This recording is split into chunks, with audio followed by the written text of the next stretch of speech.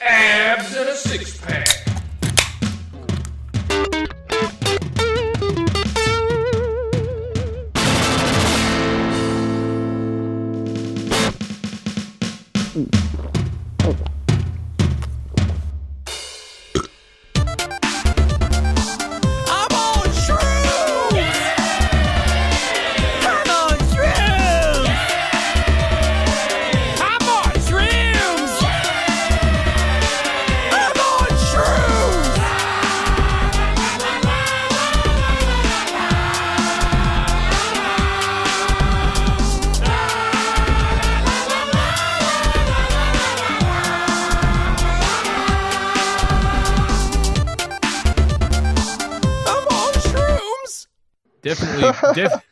Definitely not on shrooms if there's any cops listening.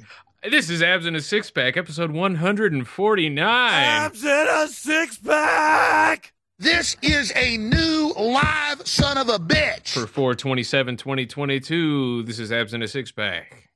Joined here today by Gibson, the one of my best good friends and stand-up comedian and podcaster in his own right. How you doing? I'm doing well. How are you? I'm all right, man. Doing pretty good. I almost thought I was going to have to cancel the show because there was a bunch of dudes working on the roof all day because we've had like so much wind and rain.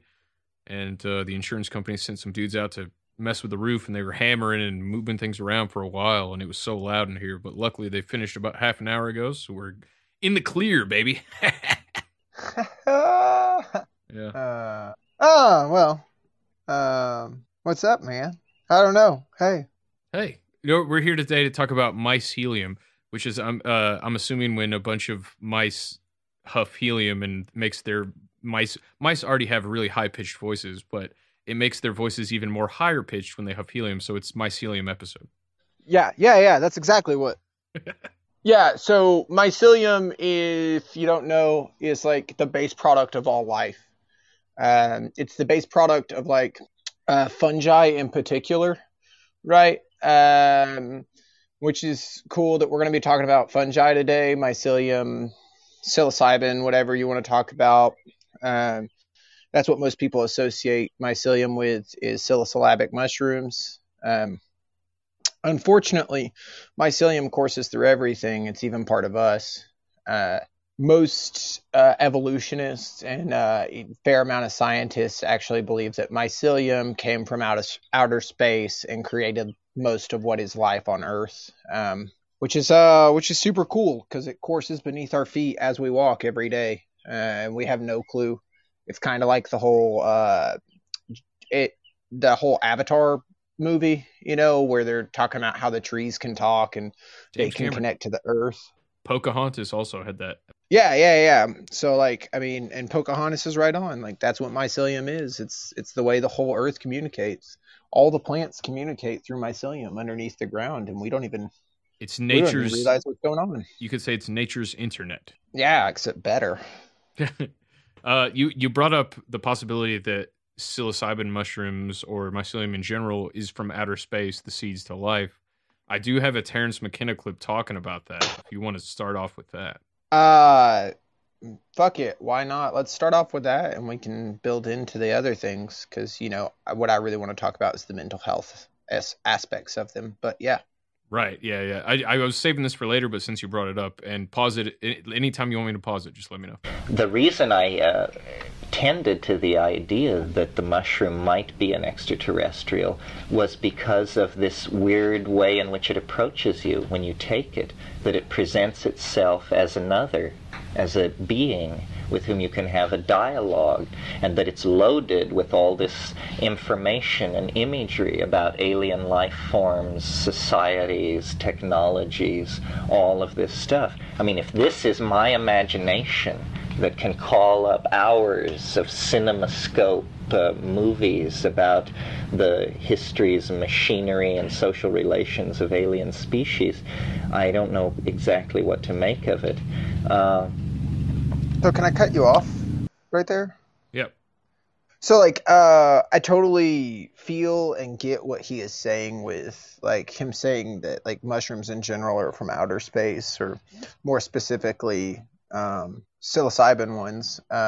But I mean, mycelium in general makes the great argument for the fact that it's from space, because it's one of the only things on Earth that can survive in space without, like, Bingo. Yeah. you know what I'm saying? It can survive in the vacuum of space. Yeah, unlike any other without life form. without anything. Yeah. So I mean, that's interesting, but like he talks about it like allowing him to see other worlds and stuff like that. I mean, we had talked about doing a whole podcast about extraterrestrial versus interdimensional, right? Like, who's to say it's not allowing us to see other dimensions versus other worlds? You know what I'm saying? Right. Yeah. And McKenna talks about the mushrooms giving blueprints, schematics for weapons, futuristic weapons, and all kinds of stuff. Like and this is a guy that went deep. He's well, I'll get to it later, but his argument is you should only do mushrooms in silent darkness and at a minimum do 5 grams. Well, and I'm well aware of Terrence McKenna's teachings, especially about mushrooms. And for the record, I do not trust Terrence McKenna, to say the least. I think he had a lot of brilliant ideas, but I also think he was probably a CIA agent. Yeah, well, we can get into that a little bit here in a second, but like, so like, I don't know that I like ever saw. I don't think I've ever seen blueprints for like weapons or anything like that. But he definitely like makes the point of like saying, yeah, it could definitely be extraterrestrial. And I want to say that like not just psilocybic mushrooms like make you feel a different type of way or interact with your body a different type of way. There's all kinds of mushrooms that like do different positive things for your body that pretty much nothing else in nature can equate to. For instance, like lion's mane, its effectiveness on neuroreceptors and helping create new pathways for your brain are incredible. There's not another mushroom that does what lion's mane does for your brain. Yeah, lion's mane is supposed to be almost like a miracle drug as far as mushroom. And it is. It really is. I eat lion's mane on a regular basis, pretty much every day. I've had a bunch of lion's mane coffee. I've run out, but I used to drink a bunch of coffee that was made with lion's mane. Yeah, I mean it's great. Actually, lion's mane and I don't have the research pulled up right here because I've got mostly psilocybin research pulled up because that's what they're doing with mental health stuff right now. But they have studies that show where lion's mane has helped recover brain damage over long-term use. Over long-term use. Yeah, it's not like one dose like, overnight. Yeah, but it's definitely. Yeah. But like we're talking like over a course of 5 years, you can see where somebody who had brain damage had a big change. And when it comes to brain damage, I want to point out to people, even small change is big change. Right. Especially because we do not understand the brain. Yeah, we people always say that like it got misinterpreted to the human, like only 10% of the brain gets used, but really that was a bastardization of what actually the science shows is we just don't know what the other 90% of the brain does. Like to this day. Yeah. As far as lion's manes go, lion's mane and psilocybin can both help cluster headaches and migraines, but lion's mane in particular, according to the studies, and this is from healthline.com, lion's mane can protect against dementia. Lion's mane can help relieve mild symptoms of depression and anxiety. It can help repair the nervous system from injuries, even ulcers in the digestive system. It can repair. Risk of heart disease. So it like lion's mane is really like a miracle, may help fight cancer, and they say may on that one, but lion's mane is it's a miracle fungus. It's almost like God put it here. If you believe in that. I mean, it's incredible. Fungi in general are incredible because they're neither vegetable nor meat. They sit somewhere in between, which is even... I could talk about mushrooms all day. It's incredible. I mean, outside of lion's mane, like helping with dementia, it's been prescribed to people with early onset Alzheimer's,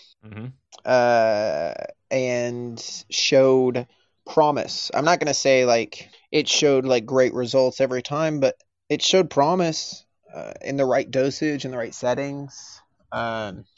It's showed Yeah, lion's mane has shown enough promise with brain health to where we can go out on a limb and say for certain that the current president of the United States has never had lion's mane. Amen, brother. Amen. So in general, yeah, I mean, like mushrooms have to be from fungi in general has to be from somewhere else. And life, but animal and vegetable life on this earth couldn't really exist without fungus. Fungi, yeah, it couldn't. So if you know the it's concept the beginning of, and end of all life. Right, especially with the underground mycelium network and all that. So if you know anything about the theory of panspermia, like extraterrestrial, whether intentional or unintentional, extraterrestrial seeding of planets, what would have catalyzed and caused the Earth that we know it as now to come to fruition and just go from being a dead rock floating through space to becoming a habitable, fruitful realm would have been fungus. Well, because yeah, without so, like, fungus, there's no life. Yeah, so like the way that you're talking about it, and this is the way most people believe it happened, was mycelium hit a rock on Earth, and a bacteria came up out of the water, and just so happened to come across the mycelium. The mycelium and the bacteria became best friends, basically, in layman's terms, and together they created what is life on Earth. Because like those are our two base units, are like bacteria and mycelium. If you break down the human body, that's like what we are made out of: mycelium and bacteria. Yep. Which is incredible. Well, and even more to say, is like, yeah, that's just it's incredible. I mean, there are now evolutionists and scientists that are beginning to believe that mushrooms are the reason that humans are humans as we know, that we are cognitive, that we can think, that we have these thought processes that, as far as we know, all other life doesn't. Right. And McKenna talked about the stoned ape theory, which was the idea that primates, when the climate changed, had to find new food sources, and they started flipping over cow patties, ate psilocybin mushrooms, and that was the reason that the human brain size just exploded in the evolutionary timeline, if you believe in evolution and the mainstream theories. Well, and that's exactly what I'm talking about. Yeah, it's exactly what I'm talking about. Because they've done studies where it increases vision, for sure, eyesight, which would help the primates hunting. They've done studies where you have 5 parallel lines, and the people that are dead sober, it just looks like 5 parallel lines. The only people that can quickly pick out that there's a crooked line are the people that are on psilocybin. Well, and I want to tag into this. I want to tag into this. We're not saying that like this all happened overnight, that they ate psilocybin mushrooms once and like the brain size doubled. We're saying it happened over time and time and time, as like primates just kept eating mushrooms and just kept hundreds of thousands of years is the yeah. So but yeah, that's, I mean, I completely I don't know that I completely agree with the theory, but like neither do I. I don't even know if I agree with the theory of evolution, to be honest with you, but I like them both as placeholders. I think they work and they make sense, and as somebody who like is an advocate for just mycelium in general, and the fight towards like anything that grows naturally on Earth being able to be used as medicine. I don't care what it is. No, the only things that work as medicine are made by Pfizer. Yeah, you're right. I know. What were you thinking? So we have a couple different ways we can take this. I can save the rest of... I have like 3 McKenna clips I brought. I can save the rest of this one about the mushroom being extraterrestrial or engineered by extraterrestrials. I can save that for later, and we can go into your clips, or I can finish this one out, and we'll go from there. What do you want to do? Just finish it out, and we'll like finish the clip you got, and we'll go from there. All right. I think probably we have a very parochial view of what biology is capable of, and that it's quite possible that the mushroom is an extraterrestrial, that we have possessed radio for about 100 years in some form, and our assumption then that radio is the means by which any intelligent life form in the universe would communicate with any other is probably as preposterous as somebody who believed that you would do it with drums if that's what they were into, you know. I think the major thing about trying to imagine an extraterrestrial is the problem is not to find extraterrestrials, but to recognize them. And all the extraterrestrials of science fiction and movies are so preposterously like us as to be dismissed immediately. I mean, I don't care if you do have a splayed end on your middle finger, if you are walking around with binocular vision and that sort of thing, while you're just a carbon copy of a human being. Biology, I'll bet you, is capable of things that we can barely conceive of or imagine that are living and intelligent. The first thing you have to remember when you talk about extraterrestrials is that probably anyone who could carry out a program of contact across the stars has a complete knowledge of DNA. Come here! And is therefore probably does not display the form that they evolved in on their planet of origin, but displays whatever form they have chosen to design themselves into. The mushroom looks to me like an engineered life form. It looks to me, it's almost all brain, because what it is it's this mycelial mat in the soil circulating this drug compound, which is very much like a neurotransmitter, in fact very much like serotonin. The mushroom, the physical, the so-called carpophore, is involved in the sexual cycle of the mushroom, and is just something that it can occasionally produce when it feels the need to sporulate. But it's perfectly capable of vegetatively propagating itself without ever sporulating, and even undergoing renewal of the genome by that means. So it's like it has two forms of reproduction. It's the fact that it produces spores, which are the color of that we paint spacecraft that we want to reflect ultraviolet radiation, this dark purple-black. The fact that these spores last longest in the laboratory under conditions that most closely approximate those of space, i.e. ultra-cold, dark, desiccated environments, they will last indefinitely. And then the message. You know, I mean, why should it say that? It's very interesting. See, in the 60s, psilocybin was made illegal when LSD was made illegal, because there was just they swept the floor, basically, and made it all illegal. All right, I gotta stop you there. Yeah. So, not even, like, in the 60s when it was made illegal, like, you're talking, they were doing clinical research with psilocybin and LSD. In the 50s. in the 50s and in the 60s. It wasn't really until about 76. The sweeping psychedelic act under Richard Nixon. Exactly. It wasn't until 76 that psychedelics really became, like, illegal. Thank you, Albert Hoffman, the creator and discoverer of LSD. Happy Bicycle Day, by the way. We're a week late on it. But. Yeah. You're right. We are. But, you know, that's why April was such an appropriate month to be recording this podcast. You know, we found psilocybin and LSD and then the holiday for cannabis all in April and stuff. Like, and we diagnosed what it was. Well, you know, I wasn't going to bring that up, you know. It got brought up last show, so I had to bring it up again. But yeah, I'll save the rest of that clip and put it at the end of the show because it's got another 2 minutes. But holy Jesus!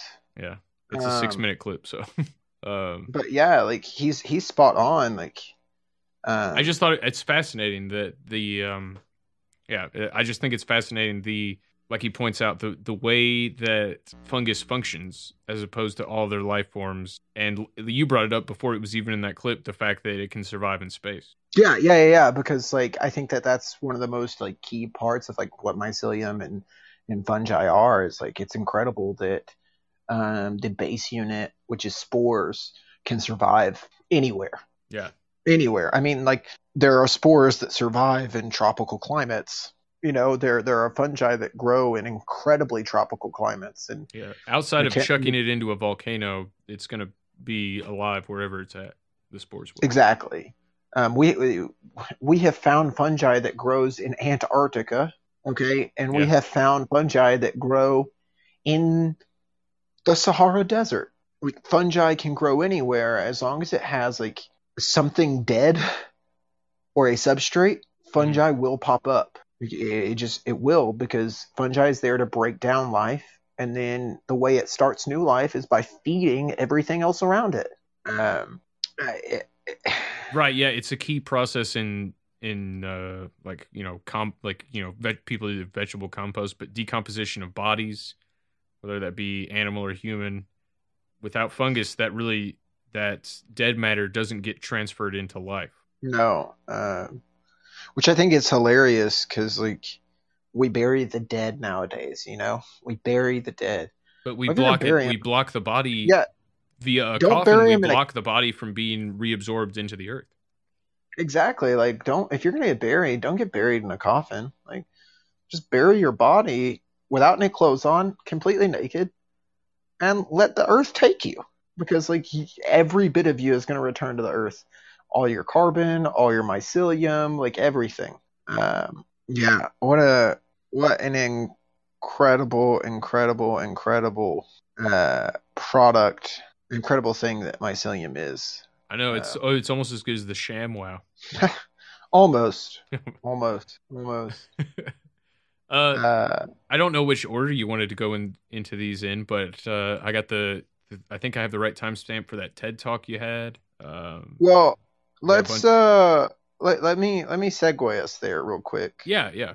So, my podcast that I run is all about mental health and how I deal with mine, and there is like lots of promising research, not just from Johns Hopkins University, but like all over the world right now, and from the 50s and 60s that has been dug up and also been sealed by the government so that we can't see it. All kinds of research that shows that psilocybin mycelium in general has all these positive regards for mental health. And so upon my research, and I don't have a problem saying this, I have started with a nice little blend of different fungi that I take every morning, and I take it in order to like help balance out my mental health issues, because I refuse to be medicated by a company like Pfizer. What about Moderna or Merck? Yeah, I mean, I don't want to be. I said like Pfizer, so like anybody, you know. I don't want to take medicine, but like I'm just gonna like jump straight in. Just proof in the pudding. There was a study done in 2021. Oh no, this was the study was done in 2021. Whoa, that's last year. Yeah, it was published in the Journal of Psychopharmacology in 2022. Okay. Whoa, that's this year. Yeah. So like we're talking like this is fresh meat right here, baby. They took 27 patients, ranging from 21 to 75 with severe unipolar depression. So I'm bipolar, which means I have two different phases. Unipolar is like you have one symptom, which is like you're just depressed. Versus like I'm bipolar, I'm both manic and depressed. But with unipolar depression, with and on the scale of depression, on the rating scale, which is the Hamilton Depression Rating Scale, they were everybody in the study was a less than 17 on the scale. Okay, so I don't actually know a whole lot about the Hamilton depression rating scale, and I don't necessarily agree with rating depression because we all deal with it differently. So I think that's a little bit of bullshit. But right, as soon as you try to attach numbers to something like that, it becomes a little... Exactly, it becomes skewed. But regardless, of the 27 patients, 24 of those participants attended all the follow-up visits over a 12-month period. You know what they say about doing big, long studies like that with people? What? It takes a lot of patience.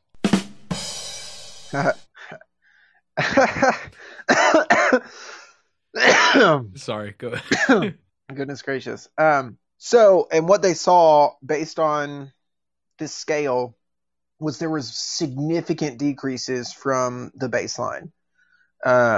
We're talking like they were taking jumps of repeatedly jumps of moving down the scale by like 2 points, 3 points, in some cases 6 points. The treatment response is about 50% reduction over the course, and about 75% of them went into what we would call remission within like the depression side of things, and that's only over a 12-month period. Wow, that's incredible. Yeah. That's incredible that 75% of them went into what we would call remission. The only downside to the study that I'm looking at right now is it does not tell what the dosage is. Oh yeah, that's a problem.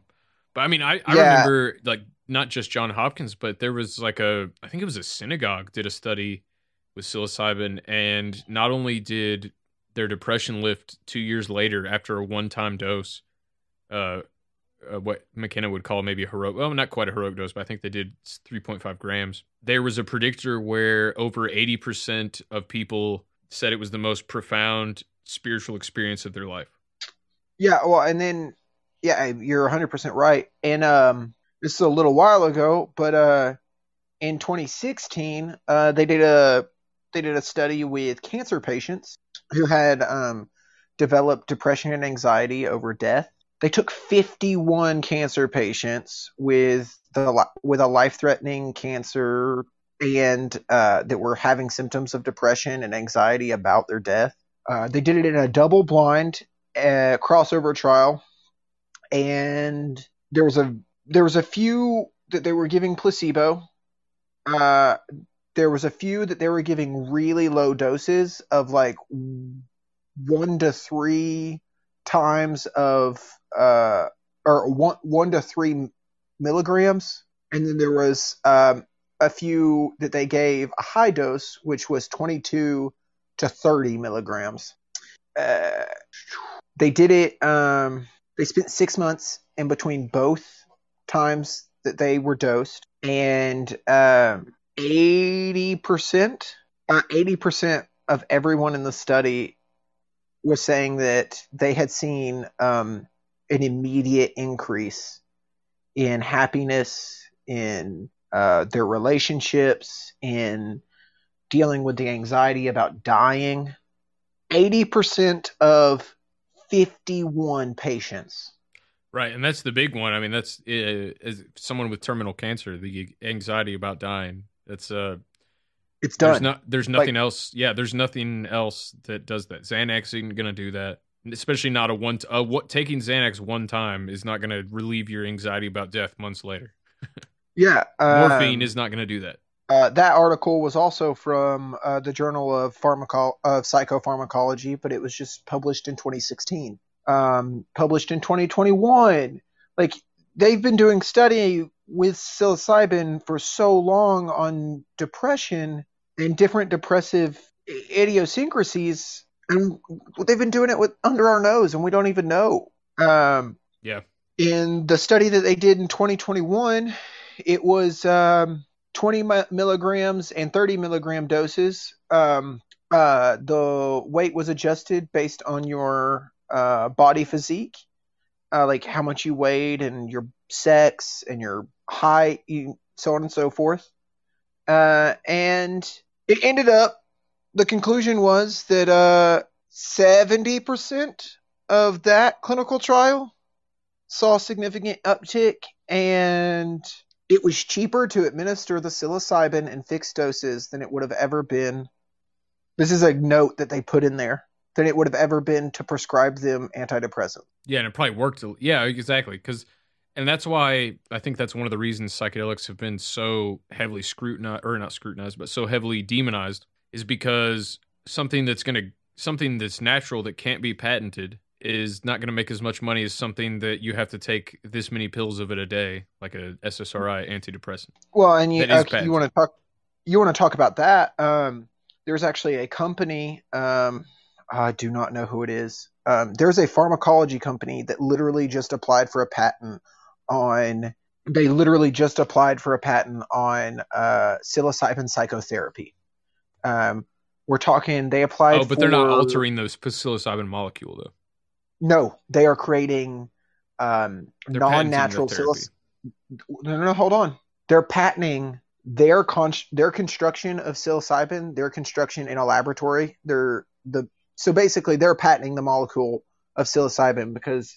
So they've altered it in some way. No, yes, kind of. Okay, so this might be the right time to segue into my clip about like what the molecule of psilocybin actually looks like. But like psilocybin actually is almost a direct imitator of serotonin, and that's why it fits in and slides in so easily, which is why it sticks around so long. For the same reason that like LSD is almost an exact replicator of serotonin. The deal is LSD is a little bit bigger, so when it slides into that position, it gets stuck, and that's why it lasts longer than mushrooms, right? It's just a tighter fit. But this company has created a laboratory version of psilocybin. Oh, see, that's what I've always been worried about, like Monsanto or something genetically modifying like mushrooms and selling those. They've created like a synthetic psilocybin. They've created a synthetic psilocybin. Yeah, that might not necessarily be a good thing.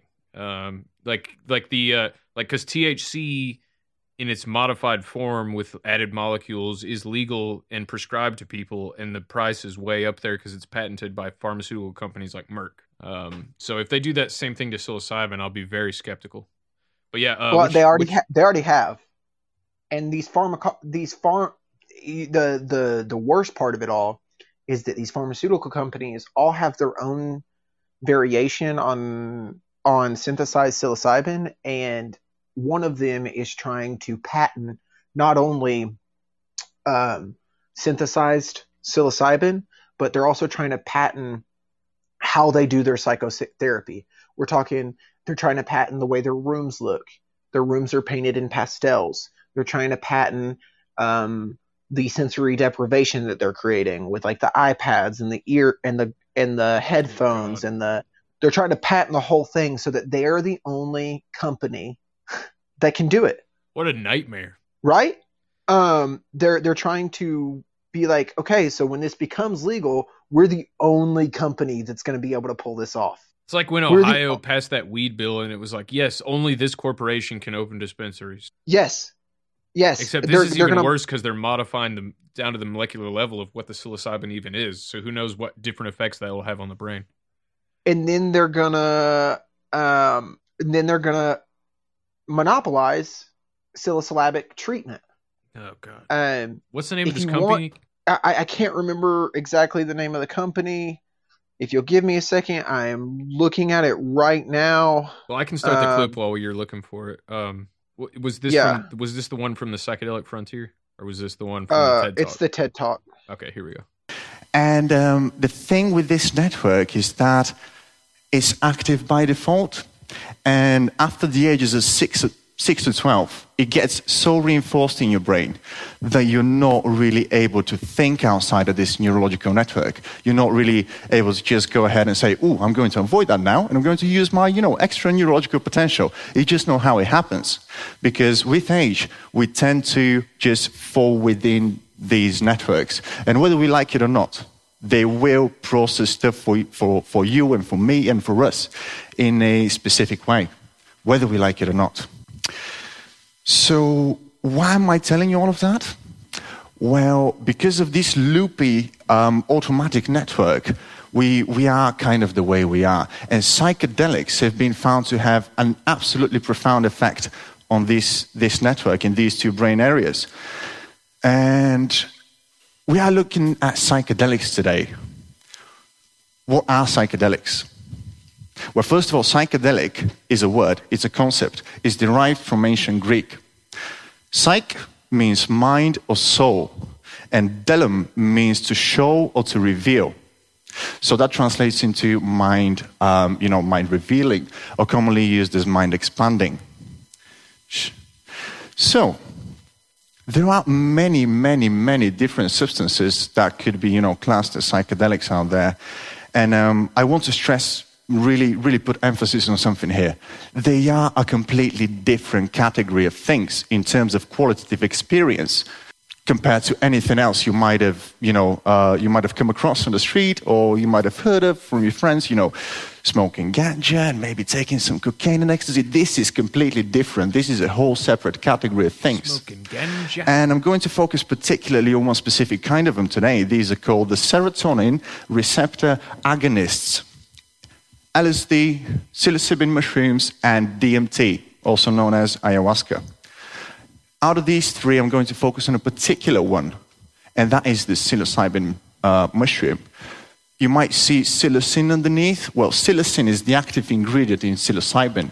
When you consume a psychoactive, mushroom, psilocybin breaks down in your stomach, and psilocin is what does the magic. So that's where the magic mushrooms comes from. And I said that they are serotonin receptor agonists. Well, what that means is that they don't agonize, your receptors or do harm to them. What they do is that they bind with them, The psilocin molecule, there's a picture for you here. The psilocin molecule is an exact replica of your serotonin molecule, which you produce by yourself. It's an exact replica in nature. It's as if nature was playing copy and paste with that. And the way it binds with the receptor is absolutely magnificent because it doesn't do any harm to the receptor, doesn't cause toxicity or anything, no tissue damage and all that, and it's the exact same copy of serotonin. It's pretty brilliant, isn't it? And magic mushrooms, or the psilocybin mushrooms. Can I just pause this and say that I don't like how he pronounces it, mushrooms? Yeah, but it's also because he's from a different land, so get over yourself. Mushrooms. They grow in almost any climate zone. There are over 200 species of them around the world. And they've been used up to 6,000 years before Christ came. They've been used for a long, long time, only in religious and spiritual setting, not recreationally. This is not a recreational substance, and it should not be treated as such because the effects in comparison to other recreational substances that we are more acquainted with are completely different. The effects are, something that you can't really put into words, as it will become apparent in a bit. So he's talking about it being a neuroreceptor, and and I do think it can be recreational, but maybe that's just because I've used it recreationally before. But he's right. We've been using it for thousands of years, right? And it's it directly imitates serotonin. It's going to slide in those places. I was talking about the pharmaceutical company. So let me read you. And mind you, I do not actually like using this particular source. Was it It just so happens that they did a great article on it, and this is by Vice. Oh yeah. I don't love using Vice, but this is by Vice. I will say Vice is garbage nowadays. They used to be great, but Vice is garbage nowadays. Other than their psychedelic coverage, their psychedelic coverage tends to be pretty good. So this is said by, and I don't know, Christian Angermayer, the co-founder of ATAI Life Sciences and funder of Compass, wrote that this is just how drugs are developed now. As in saying they're having to develop psilocybin. That is why that they are going after the patent on it. Is because that's how drugs are developed. Right.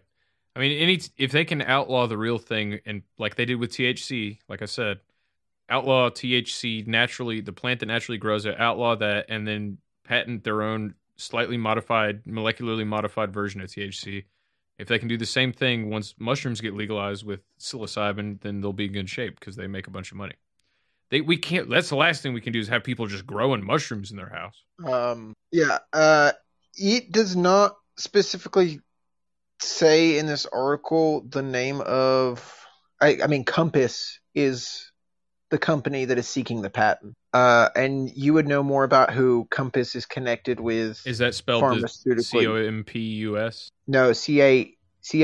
COMPASS. Who they're connected with. So it's spelled like the normal guy. Yeah. But they're trying to patent exactly the way they do psilocybin psychotherapy, which is ridiculous. And the way they're trying to phrase it is like, it's okay because we're patenting synthetic psilocybin in the way we're treating it. But in reality... Well, the fact that they're being granted patents for what is considered federally a Schedule I drug should raise red flags right away. Exactly. When Compass's chief of communications officer was asked about the patent, he said, "We remain highly confident in the strength of our patents, and our polymorph A is the subject of numerous granted patents from several different patent offices confirming that it is novel and inventive." It's not novel, it's not inventive. You took something from nature and you just recreated it in a lab so that you could something that has been used for thousands and thousands of years. Thousands and thousands and thousands of years. Thousands of years! Now, we could say it's been misused. I mean, like the Aztecs that I've talked about on the show, they all collectively took mushrooms and started chopping people's hearts out and throwing babies in volcanoes and stuff. And they killed, it was something like 60,000 people in less than 24 hours, sacrificed them to the sky serpent Quetzalcoatl, who they would all take mushrooms and collectively see this sky serpent in the air that they worshipped. So they were opening, you could say they were all hallucinating. I would argue they're opening some kind of crazy Stargate to some kind of evil entity. But either way, you can misuse mushrooms. I think Compass might be able to even outdo the Mayans in that regard, especially if they're modifying a natural substance. Yeah. So that's just to me, that's completely bonkers that they're trying to patent psilocylabic use, which is like a natural thing that we could be taking to be treating. What can't it be treating? Erectile dysfunction? Yeah, maybe. Have you ever tried to get a boner on mushrooms? It's not as easy as it looks. I mean, I didn't know it looked easy. I didn't know you got a 1-inch pecker. I didn't know you had been watching people try to get hard on mushrooms. I'll tell you my story about that off air sometime. But about you watching somebody try to get an erection on mushrooms. Well, yeah, we'll just go with that. No, about me trying to get a hard on mushrooms. It doesn't matter. Ugh. I don't give a shit. All right. Anyways, yeah. I do have this quick explainer just to complement your TED Talk. This is Your Brain on Shrooms. It's 2 minutes. Do you want to go through that real quick? Yeah, let's go for it. Psychedelic or magic mushrooms have been ingested by humans for over 9,000 years. Even today, this naturally grown fungus is commonly used as a recreational drug, causing hallucinations. But how exactly does it work? The main psychoactive ingredient in shrooms is called psilocybin. When ingested, the body breaks it down into the active drug psilocin, which makes its way to the brain. And here it begins to prevent the reuptake of the neurotransmitter serotonin, increasing its activity. On top of this, psilocin actually has a similar chemical structure to serotonin, meaning it can also bind to and stimulate receptors in the brain. This amplified stimulation causes you to perceive and experience things without any real stimulus, also known as hallucination. These can be of a varying nature, from visual to auditory sensations or mystical and insightful feelings. And while the experience can be quite enjoyable, some users have reported very unpleasant episodes. These feelings generally last between 3 to 8 hours, but could feel much longer as the drug alters your sense of time. Scientists have also suggested that the brain may temporarily rearrange itself by inhibiting normal brain activity and immediately creating new biologically stable brain connections. This ultimately makes it harder to determine reality from fantasy and amplifies your intensity of thought, which makes planning ahead and self-conscious thinking almost impossible. We also see activation in the hippocampus and anterior cingulate cortex, which are associated with dreaming. Finally, specific emotional regions of the brain are chemically activated, which can lead to a sense of expanding consciousness. And because the drug temporarily alters the paths in your brain, thinking outside the box becomes extremely natural. In a famous US study, 36 college-educated participants were given psilocybin and observed in a laboratory. 1/3 of the participants reported the experience as the single most spiritually significant moment in their lives, with 2/3 putting it in their top 5. 2 months after taking the drug, 79% of the participants reported increased well-being and satisfaction. Friends and family were also interviewed and agreed with these claims. But it's not all so positive. 22% of the clinically tested individuals experienced fear and paranoia at certain points during their trip. And because of the state of their brains, these typically manifested as terrifying and uncontrollable hallucinations. Though much is still unknown about shrooms, they're not considered clinically addictive and cause little toxicity to other organ systems. In fact, a UK study found that they caused the least amount of damage, both to the individual and to others, when compared to other recreational drugs. Ultimately, scientists believe that the laws need to change around clinical testing of the drug so advanced research can be executed to fully understand both the positive and negative effects that this magic fungus has on our brain. Yeah, that's a lot of that stuff we already covered, but there's the breakdown of how it not only blocks the serotonin reuptake, but actually binds in the similar way LSD does to the serotonin receptors. Yeah, which is why it has showed positive results in people with clinical depression and even people with bipolar disorder and schizophrenia. For instance, and I think we talked about this, like I told you I was going to have like a lot of articles I was going to quote. So June 9th, 2020, the article Shrooming with Bipolar Disorder, a psilocybin survey study. So this isn't a clinical study, but it's a survey study, which means that they've asked people about it. So some of the results are going to be skewed and so on and so forth. But this study was conducted by Dr. Molly Pleat and Dr. Josh Woolley, both of respectable universities. One of the University of Southern California, San Francisco. The University of California, San Francisco. And the other of... they're both from the University of California, San Francisco. And they even, they've been doing, so they opened their first study in 2021, on patients with bipolar disorder.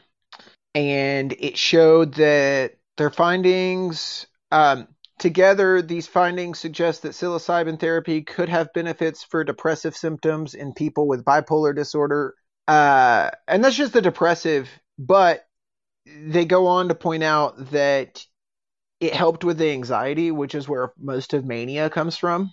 And so when we get manic... Can you explain what... I was going to say, can you explain what mania is? Is that like... so like when I'm manic, like... I have high energy and I can't stop thinking. I can't stop moving. I can't stop doing anything that I'm doing. So it's restless leg syndrome for the brain. For the brain, but I mean,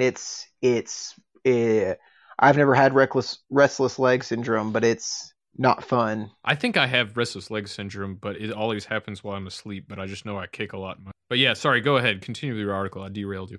No, you're good. It was actually perfect interjection because my dog was doing something stinky, so I had to... Pooping?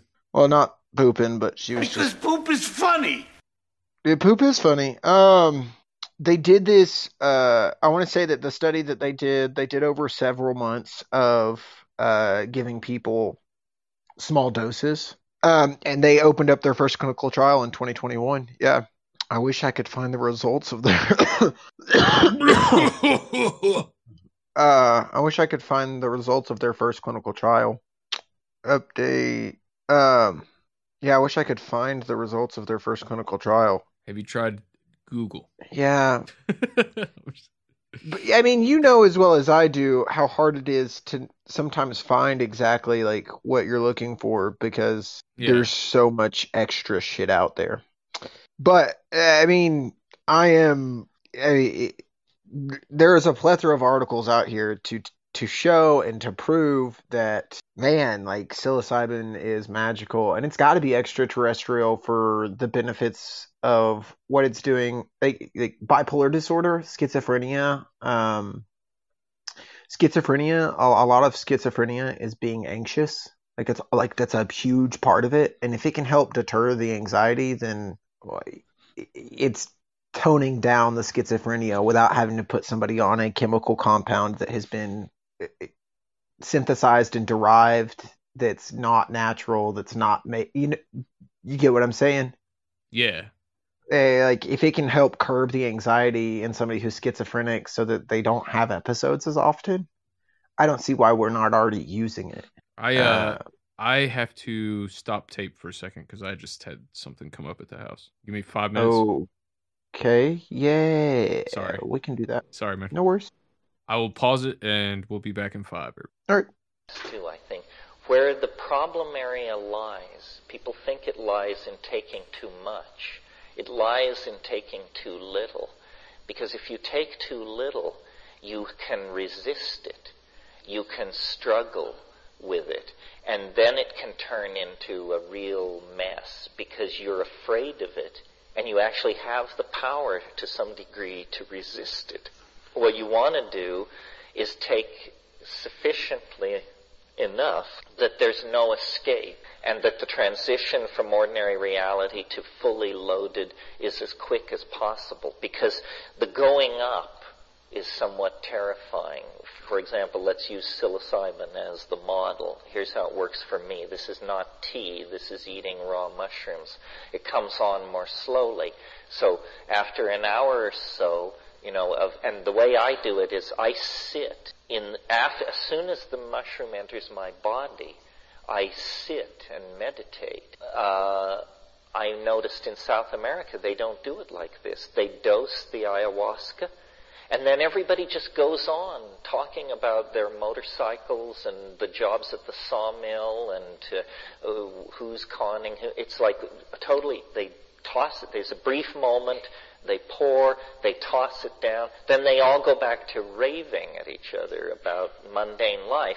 And then 30 minutes later, on the dot, the shaman blows his whistle or shakes his shakyapa, his leaf, dry leaf bouquet, and everybody settles down, and it's like it comes on within 2 minutes. As soon as the guy starts singing, he just invokes it. The way I do it is I take the mushroom, or the ayahuasca, and then I sit and I roll bombers, so I'll have them ready if I need them, and I just sit as I'm going to sit during the trip, and I've unplugged the telephone, I've gotten everything squared away, and it begins to come on at about the 40-minute or the 60-minute mark, and there's sometimes some nausea as it comes on. And then I smoke a bomber or half a bomber. And then it catapults it into the full deployment of the thing where you just hang on. There's about a 25-minute period where your only job is to hang on. It builds. It's like watching an atomic explosion on the other side of 50 feet of absolutely clear crystal glass. I mean, you can't believe this is happening, quote unquote, in my mind. You have the feeling that everybody from Seattle to San Diego has just crawled under their desk as this thing tore past. But it's in your mind. And then there is the interaction with it, which moment to moment you are pretty coherent, but you lose it. A lot of it does not transcribe into short-term memory. And then after about an hour or 40 minutes of that, it becomes more manageable, more memorable. The most mind-boggling parts of it are just not possible to bring out of it because language fails. Because English, there are no words. There are no words even close. I mean, sometimes you'll bring out an image or a metaphor, but out of 5 hours of tripping, you bring out, half a notebook page of metaphors, entirely engaged during that time. Now, this question about fear, which is a real question, because when everything begins to slide, if it's more than most people who haven't done it expect. They have heard it, they've read the books, but they think it's a metaphor. They don't understand it's really going to happen, and it's really going to happen to you. And there's a tendency to clutch or to try and resist it. The thing to do in those situations, I think, and it's counterintuitive to how Western people think, but the thing to do is to sing, to sit up, not to assume the fetal position. See, what you might tend to do is assume the fetal position and tell yourself, my God, this is the most appalling thing that's ever happened to me. If I can just live through it, it'll be all right. I've taken this drug. If I can just wait through. How long did they say it will be? 7 hours. I see it started 2 minutes ago. If I can just... No, the thing to do is to sit up and to sing. Why?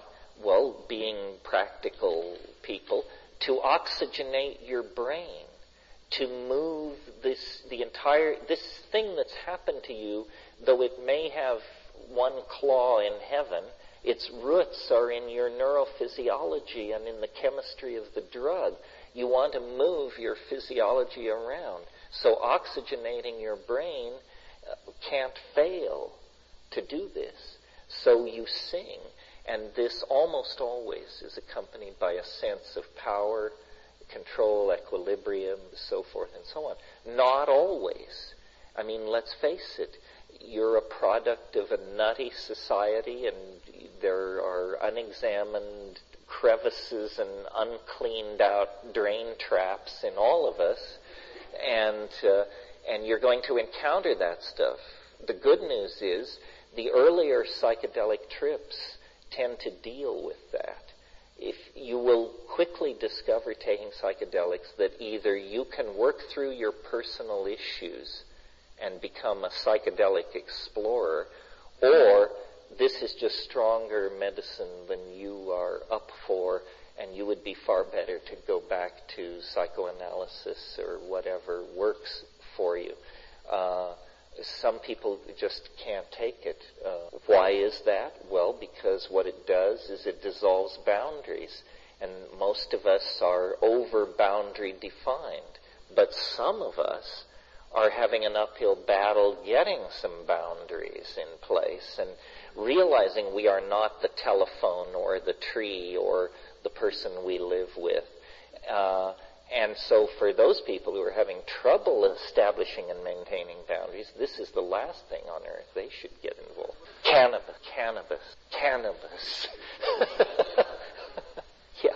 You're in the state that you're experiencing the total... You should have left it recording. That was a good clip. Oh, it is recording. Is it possible that your physical self could just literally stop? I did stop tape, but I started back when I started. Well, people often, wondered. Often people wonder. You get into a place where it's so unfamiliar that the question comes up, have I done it this time? Am I dying or am I in danger? The answer is the odds are incredibly against you being seriously in danger. People don't die from psychedelics unless they have heart conditions or some incredibly rare medical condition. The problem is that the ego feels threatened by the boundary dissolution. And its ace is your self-identification. Okay, where were we? How do we? What are we doing here? How do I want to start the show today? I kind of took the reins and just started talking psilocybin. We were talking psilocybin research and its clinical effects with just different like depressive disorders. I think I made my point for the most part, though. Pretty sure I've been talking about it for nearly an hour. It's just okay. Let me just start the show with this because we got a big broadcast as usual. Do you have any more studies you want to cover real quick? Because I don't really have too much that I brought. Honestly, as far as go ahead. Sorry. No, I mean, we initially talked about doing this podcast because we were just going to do it because I love mycelium in general. I like fungi. I like to grow lion's mane at home, that way I don't have to buy it. No, I do not produce the fun kind currently. That way, if anybody's listening, you are well aware I do not produce the fun kind. But I just that I love fungi in general, not just the kind that everybody else is after, but I love fungi in general, and I especially love fungi because of one of the original co-hosts of this podcast is in horticulture, and he's going to college for fungi cultivation. So I need to maybe get him back on here soon, maybe for another fungi episode, if you're down. Yeah, because I'd love to talk to him about it. I'd love to meet him and be like, hey, what do you think about my clean room for how I grow my fungi? We went golfing a couple months back, and for probably 9 or 10 of the 18 holes, we were talking about fungus. Yeah, I mean, they're so cool. And but when we initially talked about it, we kind of talked about like, well, it's yes, I'm all about the medicinal uses because I'm about to start working in medicine, and a lot of people in my family work in medicine, and I have like super serious mental health issues that whether I realized it or not at the time, at one point or another, I was using psilocybin medicinally and didn't really realize it, as in like I was using it to deal. Allegedly, yeah, and I don't care. That's fine. They can't arrest me for doing drugs years ago. I don't give a shit. But I was using them to fucking make myself feel better and deal with my serotonin issues. Because the funny thing is that I spent a whole summer taking LSD every day in different doses.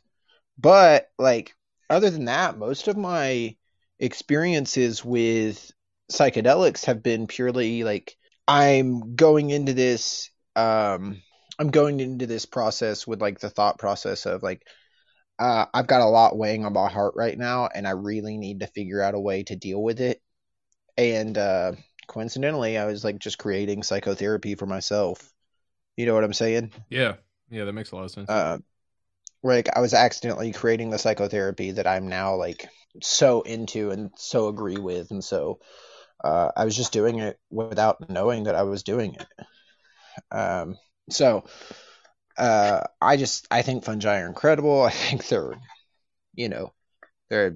wow. I mean, what more could you say about what they do and how they do? And then we kind of talked about, me and you talked about talking about some of the conspiracy theories behind psilocybin, and I guess that's where you come in a little bit more than. Well, you said wow, and it took me a while to get it, but I have this clip of Dr. Fauci saying wow. Wow. Yeah, wow. Wow. Wow. No, I don't really. I wasn't really planning on touching on the conspiracy angle of things. Mainly because I would just direct people to, what episode was that? Let me look here. We did an episode with Jan Irvin. He's been on Joe Rogan's podcast, and he was the first person to smoke DMT with Joe Rogan and Eddie Bravo. He used to run with like Dennis McKenna, Terrence McKenna's brother. I instead of getting into that now, I would just direct people back to that episode if I can figure out which one it was. I mean, yeah. Okay, let's see here. Yeah, episode 67 at shitmyass.com. You look at episode 67. It's in our greatest hits tab. We talked to Jan Irvin, he's big into he was huge into the psychedelic community, and he kind of just I won't even talk about it other than just listen to that episode if you're interested in the conspiracy MK Ultra angle of all this. What I brought was a little more juvenile. One thing I brought was Mike Tyson doing mushrooms on Logan Paul's podcast. If you want to hear that clip, and Alex Jones was just on Mike Tyson's podcast as well, and they did mushrooms together. That episode has not been released yet, but I'm on the lookout for that one. But I mean, we don't have to play this clip now. I can put it at the end, but it's basically Mike Tyson's just eats a handful of mushrooms on Logan Paul, which is kind of fun. But before we pass over what you had, I still have 2 clips left for you if you want to get into them. One of them is the psilocybin resetting the brain, and the other one is that timestamp you gave me from the psychedelic frontier. Do you want to go through those? I don't actually remember what they are, if I'm going to be completely honest. I've done so much research for this podcast, and just in general for my own mental health at this point, that right. I don't know all the stuff that I've pulled. Well, let's play this. It's only 2 minutes. Let's see what this is. Accumulating evidence suggests that psilocybin, the primary psychedelic compound found in so-called magic mushrooms, can be used to safely treat a range of psychiatric conditions. Prior studies have shown that just 1 or 2 doses of psilocybin can have a rapid and lasting positive impact on mental health, but the associated brain mechanisms aren't well understood. Now, researchers based in the United Kingdom have used functional magnetic resonance imaging to map the brain activity of 19 patients with treatment-resistant major depression who were given psilocybin. The results shed light on how the compound changes human brain function. The patients were dosed with the drug as part of an open-label clinical trial. Before and 1 day after treatment, the researchers used fMRI to look at cerebral blood flow and brain functional connectivity, a measure of how different regions of the brain interact. The imaging findings were compared against the patient's depressive symptoms, assessed using a self-reported questionnaire. The results showed that psilocybin produced rapid and sustained antidepressant effects. At 1 day after treatment, the group's mean depression score was roughly half that measured the day before. By 5 weeks post-treatment, all but 1 patient showed some decrease in depressive symptoms. On imaging, the researchers observed a link between decreased blood flow to the amygdala, an area that processes emotion such as fear and anxiety. Yeah, I gotta back that up. Anybody that is familiar with No Agenda, and I know most of my listeners are No Agenda fans, so the amygdala is the fear center of the brain, and what No Agenda does is they try to shrink your amygdala by showing you how the media is trying to make you scared. So I think that's fascinating that psilocybin actually lowers activity in the amygdala, because the amygdala is the fear center of your brain, and a lot of that can come from external influences, aka watching too much Fox News or too much CNN. But well, can I? Yeah, go ahead. Can I touch on the fear thing? Yeah, because you're like, they try to shrink people's amygdalas and stuff. I mean, psychedelics in high enough dose, according to law, or in high enough quantity, if you're caught with them, it's considered conspiracy to overthrow the government. Yeah. LSD was the big one that I always heard that about. Yeah. Yeah. But psychedelics in general, if you're found with enough on you, it's conspiracy to overthrow the government, because as far as they're concerned, at that point, you're no longer scared. Exactly. Yeah. And it's mental health benefits aside, which there is a huge mental health benefit to especially mushrooms. But one thing that not only LSD, mushrooms, and things like that can do, peyote, whatever, even weed can do it, which is you exit your headspace, how you were raised, whether that's the religion you were raised on or just what you were taught in school, or just the control structures around you, it puts you outside of yourself enough to notice and realize that the control mechanisms around you aren't there for your own good, or they aren't. They at least aren't. They aren't. You realize that nobody's that much smarter than you that's running things. Is another aspect of it. Yeah, well, and I do want to, like, anybody out there who's listening who's like, oh wow, this has really made me interested in trying this.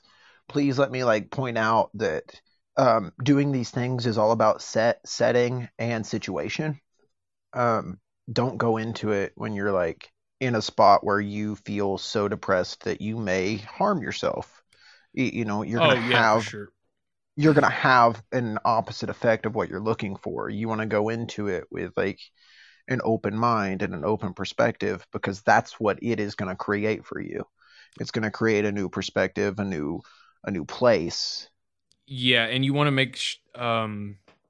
There's even people that say like you shouldn't jerk off for 2 weeks, and you shouldn't. You should be eating right, eating only vegetables, or vegetables and healthy meat. Like not that meat's bad, but you should be eating clean. I guess I'll say. I don't even disagree with that. Yeah. Since we're here, I do have this McKenna clip on the proper way to take psychedelic mushrooms.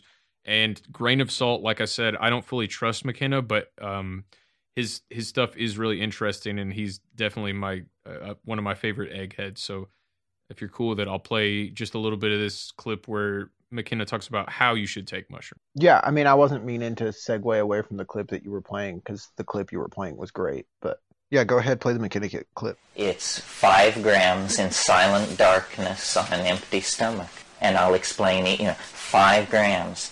Now, when you must weigh it. A lot of people take mushrooms, and when you show them what 5 grams is, they pale visibly. Because, 5 dried grams. And it's, several mouthfuls. So, and I'm speaking for a 145-pound person. Obviously, if you weigh 90 pounds, you back it up a little. And if you weigh 230, you might go a little up. But I do 7 grams. 5 dried grams on an empty... Yeah, I remember you telling me that, and I was thinking, seems like a lot, but then I was like, well, you're twice my size. Yeah, I do 7 grams in total darkness when I do that. That's like a McKenna principle that I actually practice. Stomach, all that means is don't eat for 6 hours. Silent darkness. Silent. And a lot of people disagree with me about this, and they want to listen to the Moody Blues, and they want Bach, and they want this. Forget it. Nobody's going to listen to you if you come out of this experience saying Johann Sebastian Bach is God. We know that. So, and it's very confusing because the music becomes everything if you listen to it. You cannot separate it from the trip. And people will not believe that the trip without music will be just as rich as the trip with music, because they've already decided they're inadequate, that out of their own depths they couldn't possibly produce a psychedelic experience. So let's have the B minor mass thrown in just to help it along a little here. So silence. Silent darkness, and then darkness. Why darkness? Because the hallucinations actually need darkness in order to form. They form behind closed eyelids. And so what I do is, I clear the decks, and I try to pick a point in my life when I don't feel too anxious and oppressed by trivia. I unplug all the phones. I get rid of every obligation.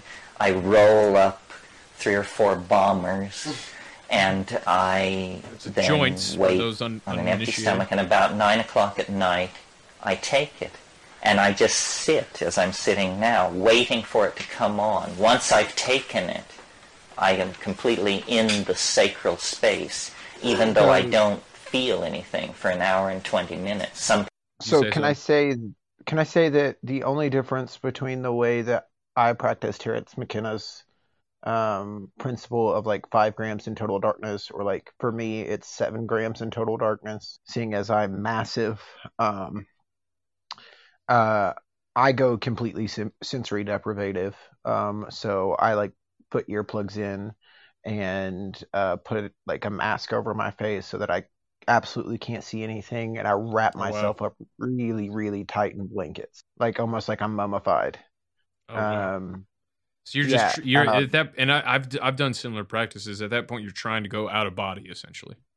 Well, I don't know necessarily that I'm trying to go out of body, but I'm trying to just like completely separate myself from everything, right. so that I can get down to like the nitty gritty of everything. And in my experience, doing things like that make you kind of your astral being is all that's really happening. Your psyche yeah, 100%. And like, don't get me wrong, it's terrifying. Especially the onset of it. If you're not initiated, the onset of it, you think you're dying. Yeah, it's absolutely incredibly terrifying. It is, but when that fear lets go, then you can start to work out. Oh man, oh man, I wish I would have pulled up some articles on this. Like, it helped me with my drug addiction. Yeah, it's like psychedelics have been known to even help people quit smoking. Yeah, I'll tell you this. I quit smoking for like 7 months one time because of a psilocybin trip, and after I came out of it, I had 2 packs of cigarettes at the house. I like ripped them up, tore them out, and threw them in the trash. Yeah, I mean it's. And of course, 7 months later, I got a little turnt and was like, "Man, what was I thinking? Cigarettes are great." But that was 7 months I was clean of cigarettes. Yeah, and who's to say, had you not done what most people who are Terrence McKenna followers, or even do what Terrence McKenna slightly suggests, 6 months later, if you had done another high dose trip the same way, who's to say you would have picked up smoking again at all? Yeah, I think alcohol encourages smoking and psychedelics discourage smoking for sure. Because McKenna is like, he's hardcore on you have to continue to reinitiate yourself every 3 to 6 months. He's big on like, just because you've done it once does not mean that you've solved every problem, because right. Whereas Alan Watts would say, if you got the message, hang up the phone. Exactly. Now there is, and like I said, I won't get into the nitty gritty of it, but that I'll put it in the show notes on my end, on my version of the podcast, available at shipmyass.com. I will link for this episode, the Jan Irvin interview we did, because he makes the claim, and it seems to be that he has his receipts, that McKenna was scared to do mushrooms and refused to do them for most of the time he was doing these lectures. And, take that as you will, take it with a grain of salt. Just like anything McKenna says, I take with a grain of salt. But I do want to hear from this clip, Gibson. I want to hear I think he gets into it here in a minute or two, what happens on the onset of the trip. And I want to hear if this is kind of anywhere close to what you experience in the silent darkness. Yeah, go. People do the ironing and, chop up some stock or something, but I just sit. And then it begins to come on. Some people say it comes on very quickly and so forth and so on. For me, it usually doesn't really come on until the hour and 20-minute mark. There may be a surge of nausea at 40 minutes or a need to take a leak or something like that, but then I get back and resettle. And at an hour and 20 minutes, it comes, and it comes as a wave. It's almost like a very sheer silk scarf just drops over me, just settles over, and I think, oh my God, here it comes. And then it comes, and it's a wave of hallucination. And if I gauge it, but at that point I smoke. And something about the cannabis synergy meeting the psilocybin, it is spectacular. You think that everybody from Vancouver to Tijuana. So, most people don't, a lot of people don't realize this, but THC itself is a hallucinogen. And especially if you're low tolerance, yeah. Yeah, well, no matter if you're low in tolerance or not, it's a hallucinogen because it slows down your perception of time. Therefore, it is people, especially with edibles, I've seen, and even to my fully trip. Yeah, but see that's things not actually, like the spirals, and you're seeing visual things. Yeah. But that's not actually the THC that's doing that. That's the funny thing is like most people aren't aware that that's not actually the THC that is creating that hallucinogenic pattern. It's another cannabinoid because THC is not the only hallucinogenic cannabinoid within cannabis. So this the like delta THC's hallucinogenic property is the time dilation mainly? from the way I understand it, like don't quote me on that, from the way I understand it. THC is the main active hallucinogen within cannabis. Don't get me wrong. But these variations that have become legal in states like Tennessee that aren't legalizing cannabis, like Delta 8, Delta 9, Delta 10, that is the same thing as what CBD is. It's incredibly selective breeding to bring these particular hallucinogenic cannabinoids forward rather than bringing THC forward or CBD or ATHC, because realistically when you're smoking marijuana you're actually smoking ATHC, and when you heat it up and it burns, you're burning off the A and the THC is being released into the body system. I've learned my lesson. I'm never, ever, ever going to smoke weed again. Oh, well, good clip. Spectacular. I mean, you think that everybody from Vancouver to Tijuana must have just thrown themselves on the ground as this thing. I mean, it feels like the sun exploded. It feels like you're watching through 11 feet of quartz crystal a hydrogen furnace on the other side. You cannot believe the release of energy. It's like a siren comes on, a siren which you hear and feel, a siren which shakes your body and the building that you're in and everything else. And then it just, pushes you out into, who knows, long periods of time where not a word of it will ever be reported to any other human being.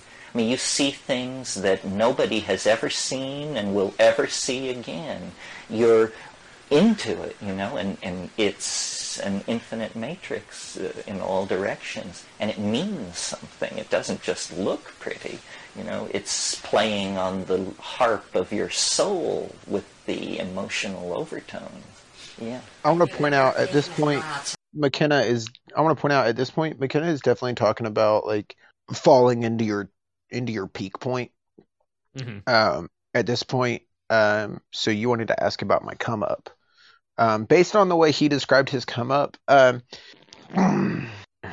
think it's incredible that he can like dictate exactly how long it takes for him to like hit that come up point and then take off, Right. And he's like, oh, and I smoke weed at exactly this point when I'm feeling myself start to take off. With a chemical like LSD, it is really, really, really, really hard to perfectly time that, because there's a reason that it's called with LSD, tripping. it's a whole different ballgame, yeah. Well, I'm just saying there's a reason it's called tripping. It's because when you trip, it's unexpected. And when you trip and it's unexpected, you hit the ground, right? So like everything happens so fast that you don't really notice that it happens. There's a reason it's called tripping. Even beyond that, I'll say that every significant trip I've had where I took enough something in the exterior world, there's always a curveball that the universe seems to throw you that is just like, that wouldn't have happened probably if I wasn't tripping. Fair enough. Or maybe I wouldn't have noticed it. Maybe I wouldn't have noticed it. You wouldn't have noticed the synchronicity. Yeah.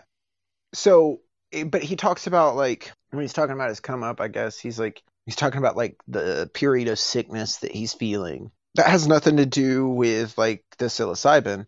That's all to do with the fact that in a lot of ways, like this mushroom is poison. In some ways, this mushroom is poison. It's not natural to our body. The psilocybin doesn't naturally occur in the body. There are other things. Neither does broccoli. Mushroom. Yeah, I understand, but like but broccoli doesn't have psilocybin in it. Right. Like there are other things part of this mushroom. Not all mushrooms were meant to necessarily be eaten. Oh yeah, right? There's a lot of poisonous mushrooms that'll kill you. So, yeah, exactly. So like this one doesn't have any provable negative health side effects, because trust me, the governments have been trying to prove that psilocybin mushrooms are bad for you, and they haven't. I'm well aware, but anything that you're ingesting into your body that is not like a regularly functioning product is Right. poison. I'm lactose intolerant. I don't ingest milk. If I were to ingest milk, it would make me want to throw up and I watched you chug shit chocolate milk myself. at work, bro. Yeah, I've chugged chocolate milk, and then I paid for it. Yeah. And then I paid for it. Go Because back to our poop episode for how that story ended, everybody. I spent all night on the toilet, did I not? I was going to the toilet every 30 minutes. Because milk to my stomach is poison. Right. So regardless, we're introducing psilocybin, which is something that our stomach doesn't regularly digest.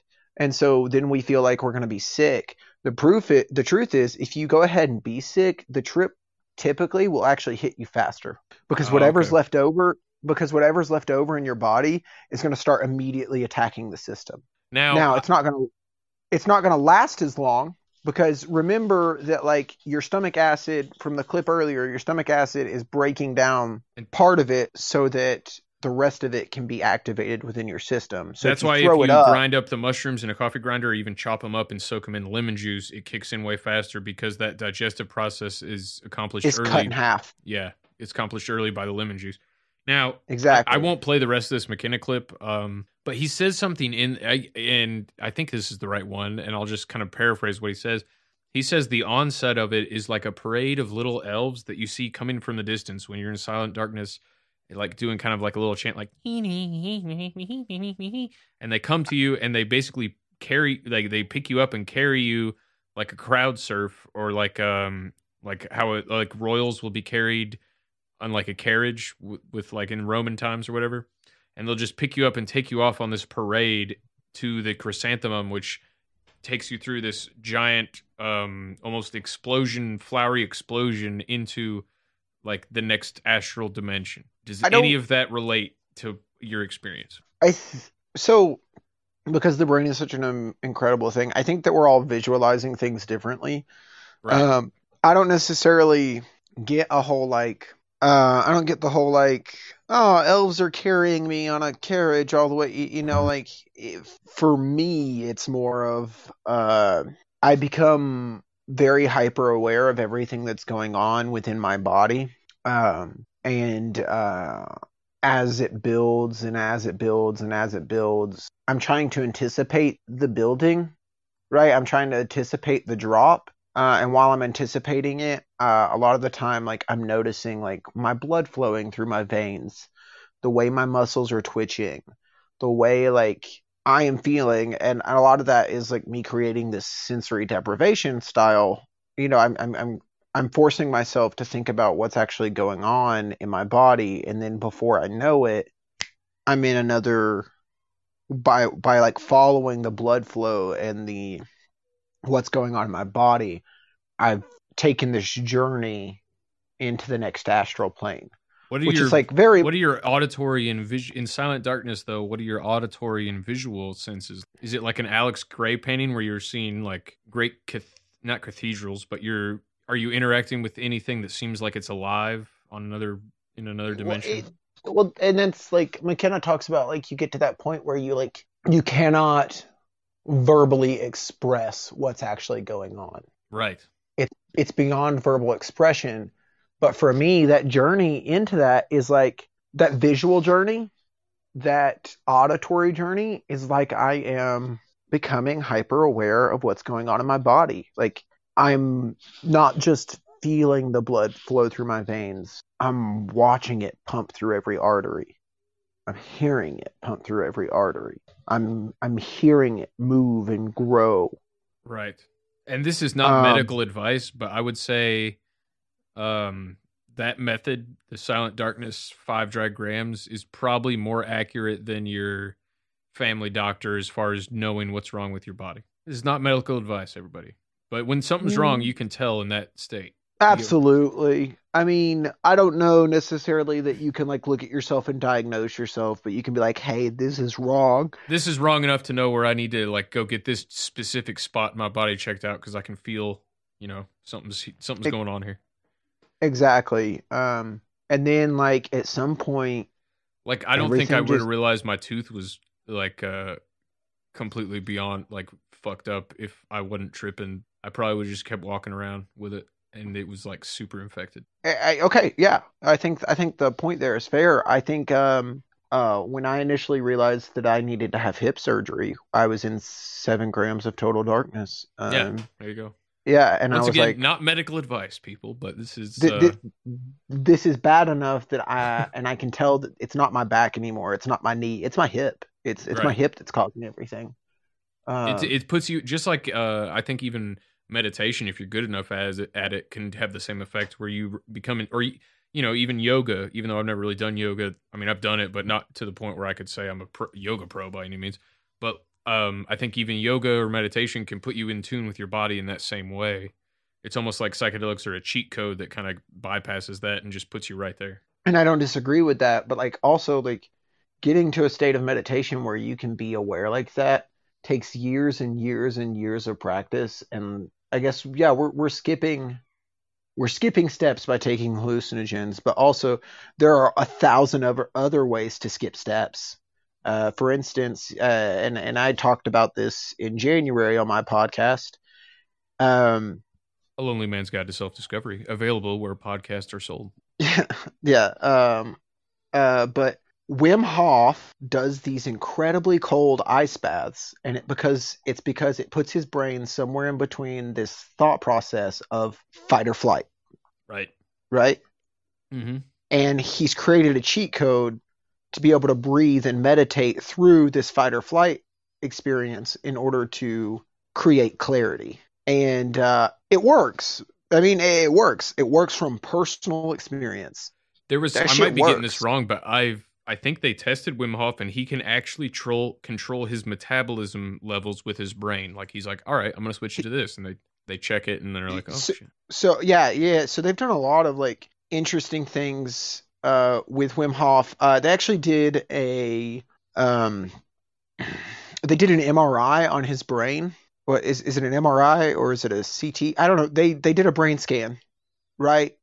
And the parts of his brain that are more active than most are like are incredible. Like he can almost, in his meditation state, he can almost access the DMT that sits in the back of his brain.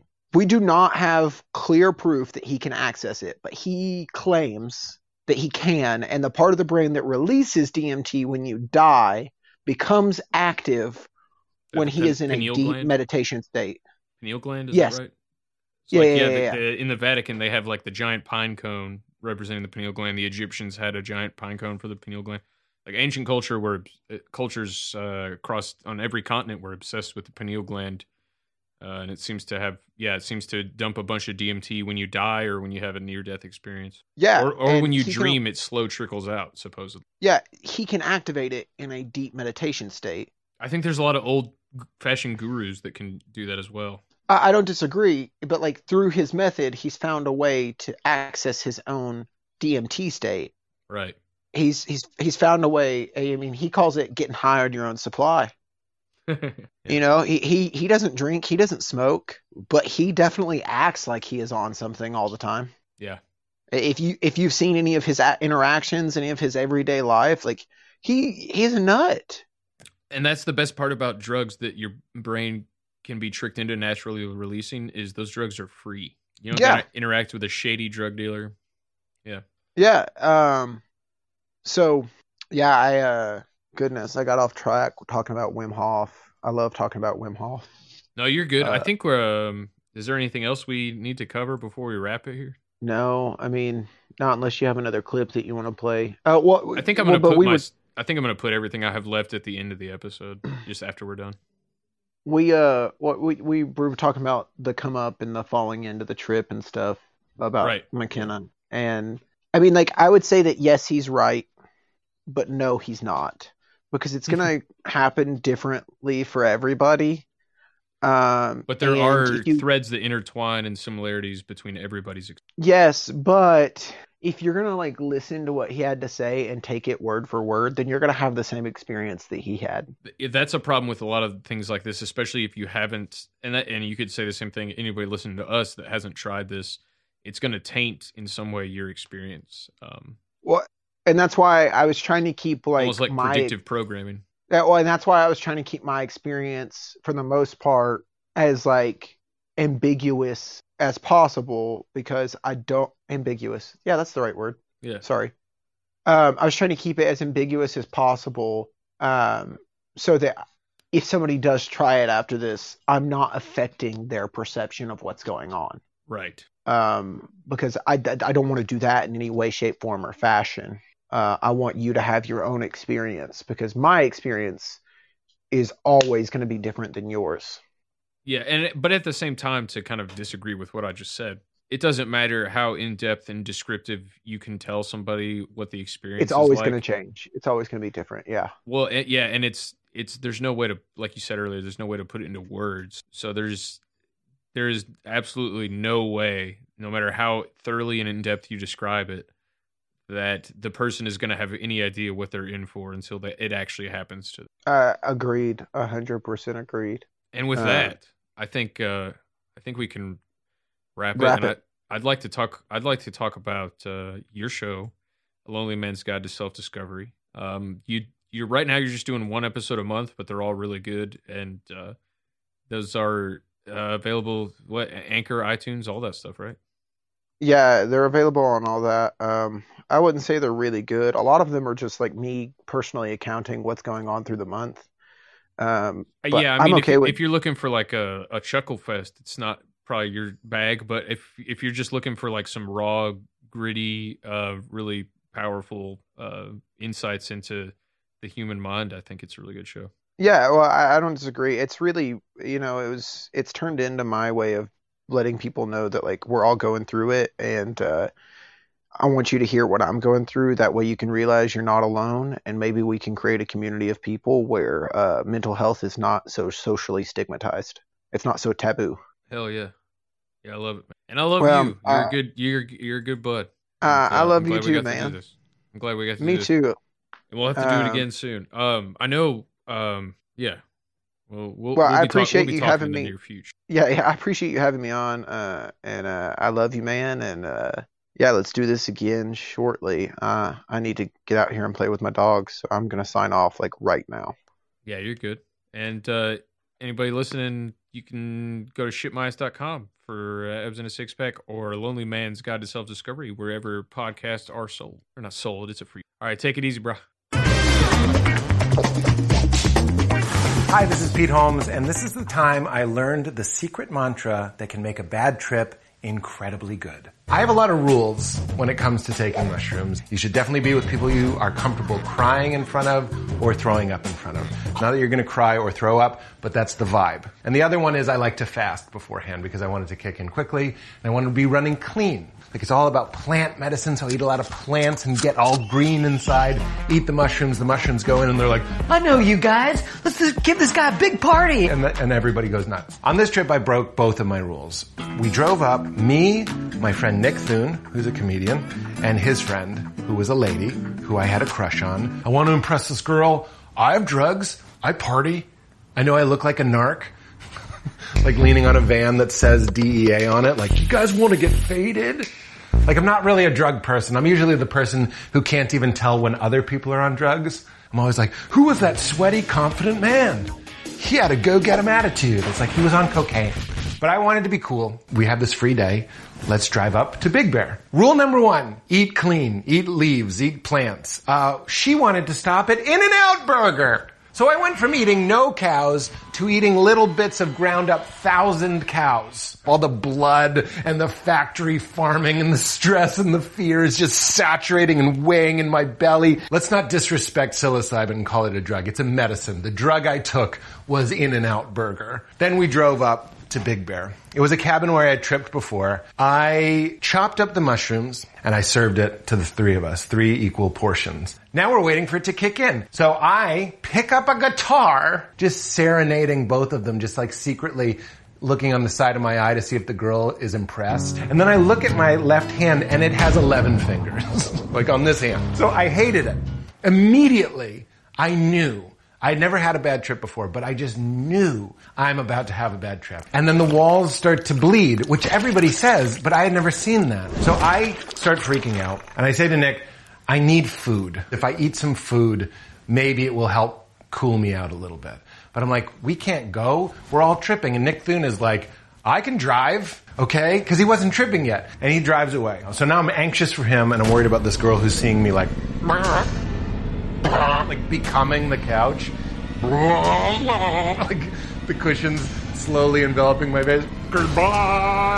Like I was the couch. I had no body. I realized I had some Xanax, and a friend of mine had told me that Xanax would help with bad trips. And I poured them in my hand, and my hand was the size of a football field. My hand was a prairie, and each pill was an Irish sheep, and they were moving around, and I couldn't tell which was which. I knew one was Ambien, I knew one was Xanax, I knew one was Cialis. I'm like, I don't know if I want to be erect, asleep, or calm right now, but I can't risk it. So I just put them back in the bottle. I couldn't figure out which one was which. So I got up. Nick Thune returns. He is tripping. So he drove to the store in a car. He returned in a spaceship, and he gave me a banana. I was so in love with Nick Thune that he did this for me. And then the trip is still bad. It's not cooperating.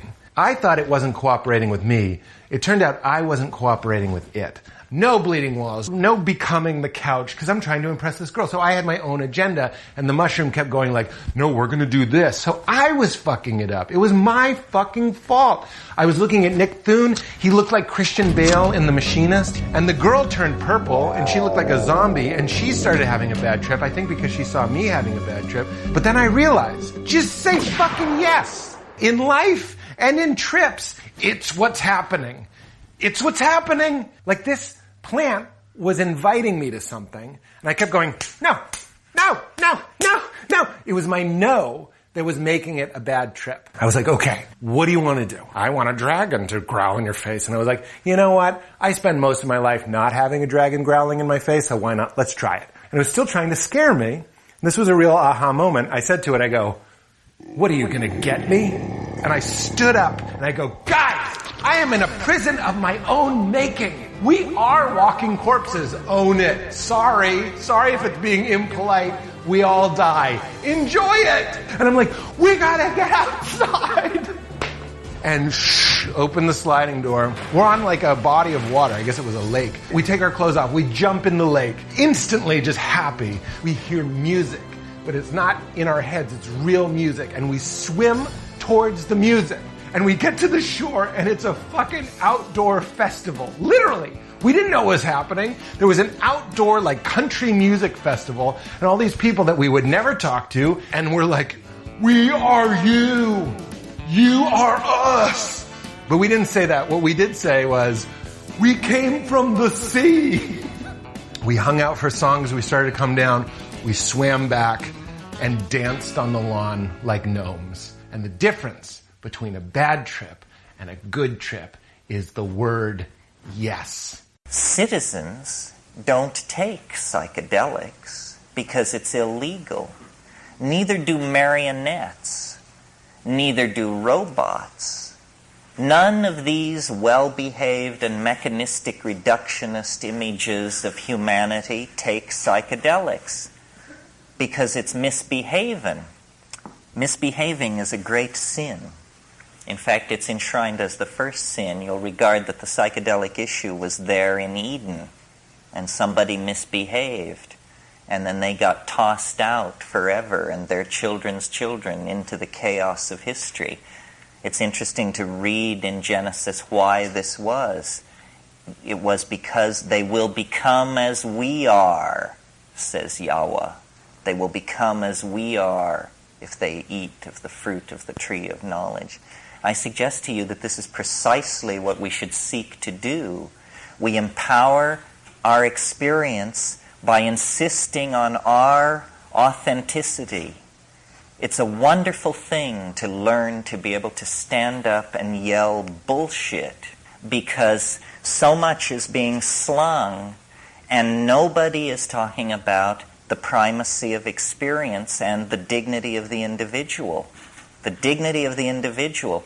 We went a long way with this in America before we betrayed it. And it wasn't only betrayed by the clowns in Washington.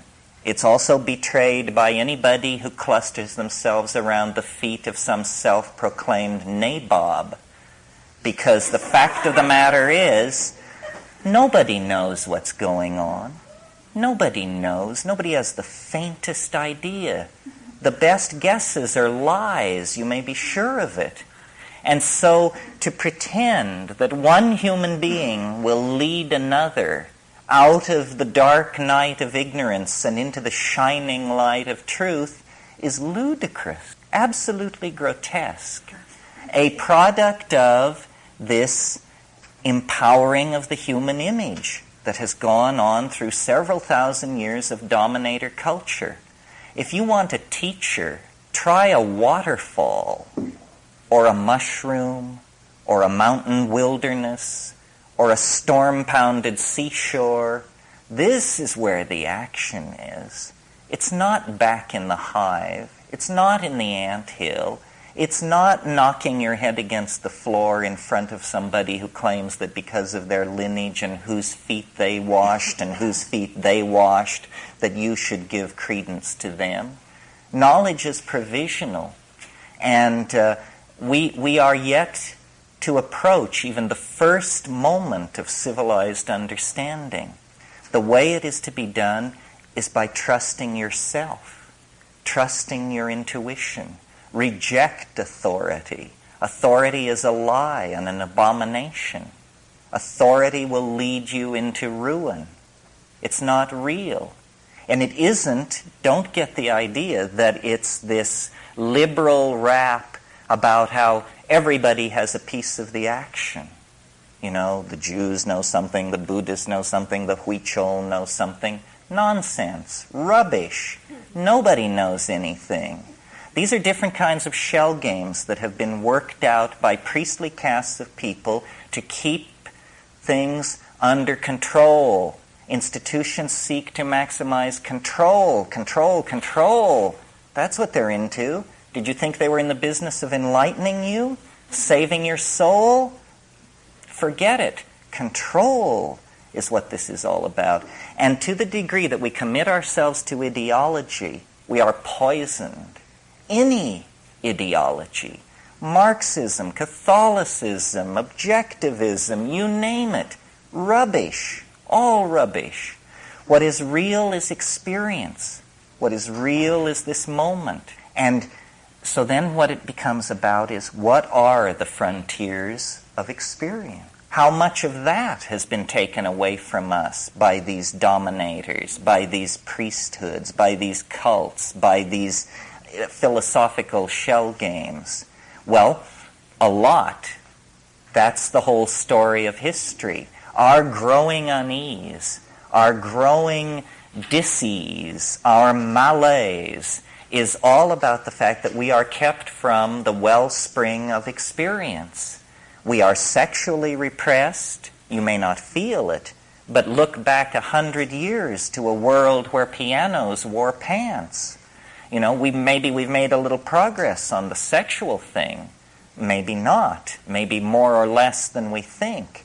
But we are repressed in all of these areas. And we are particularly repressed in the area that relates to the psychedelic experience. Because it is raid to the dominator insect invasion. They can't take it. They can't stand it. Because it empowers the individual, it dissolves the cheerful model of science. It's just exposed as, a nice story. It enriches the accessible universe tenfold, 100-fold, 1,000-fold. It makes the individual complete within his or her self. And this completion of the individual is extremely destructive to the plan of the dominators, which is that you will be a cog in a machine. You will participate in the life of an organization. Not your life, the life of an organization. You will go to some bullshit job. You will pour the best years of your life and your genius and your hopes into this. You will serve an institution. You will serve. Well, it's a bad idea for free people to go along with this.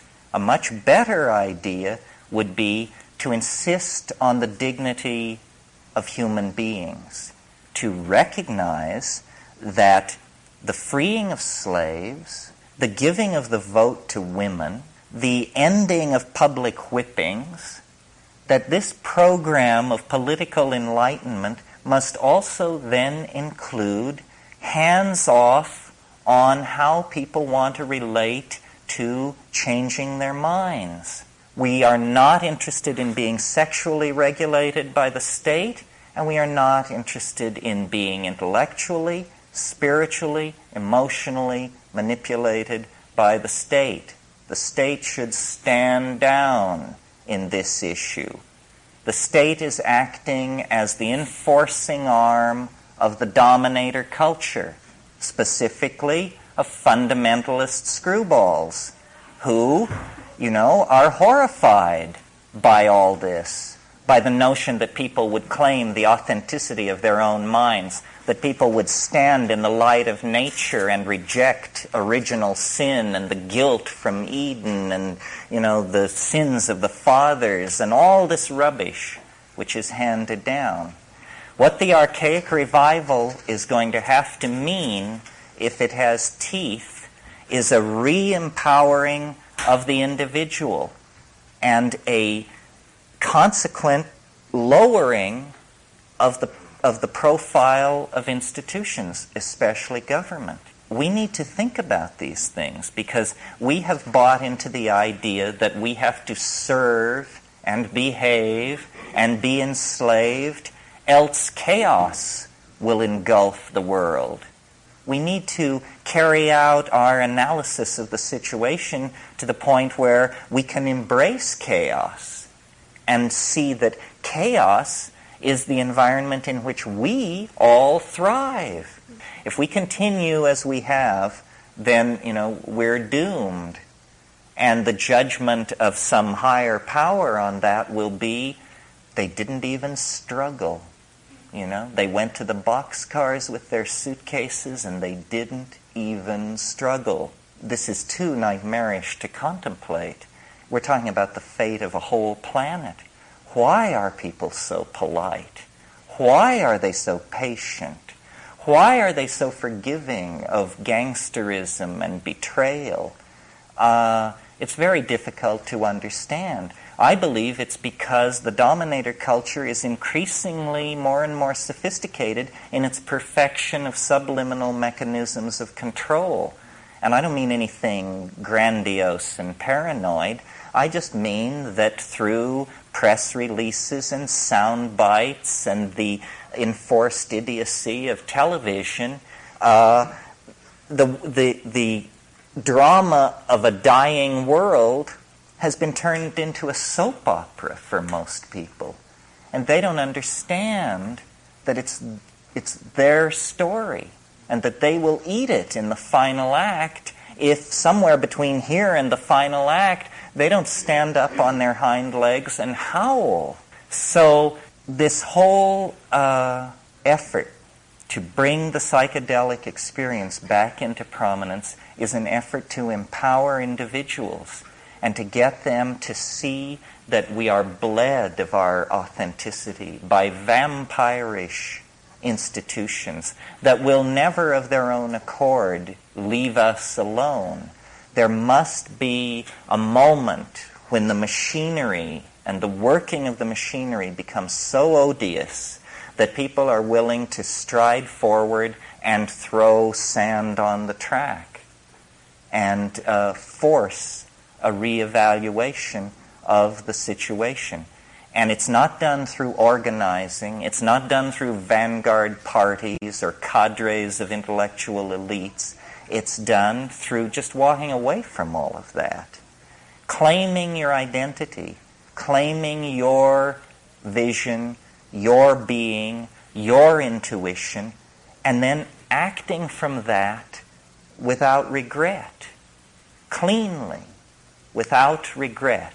The first thing he said when he walked in, can I say, Anybody got any mushrooms? That was the first. Yeah, well, no, I said I have mushrooms. Okay. I didn't anybody have them. I'm not a beggar. I'm not a beggar. Sorry, I misheard you. Yeah, I'm not a beggar. Anybody have mushrooms? I'm not a fucking beggar.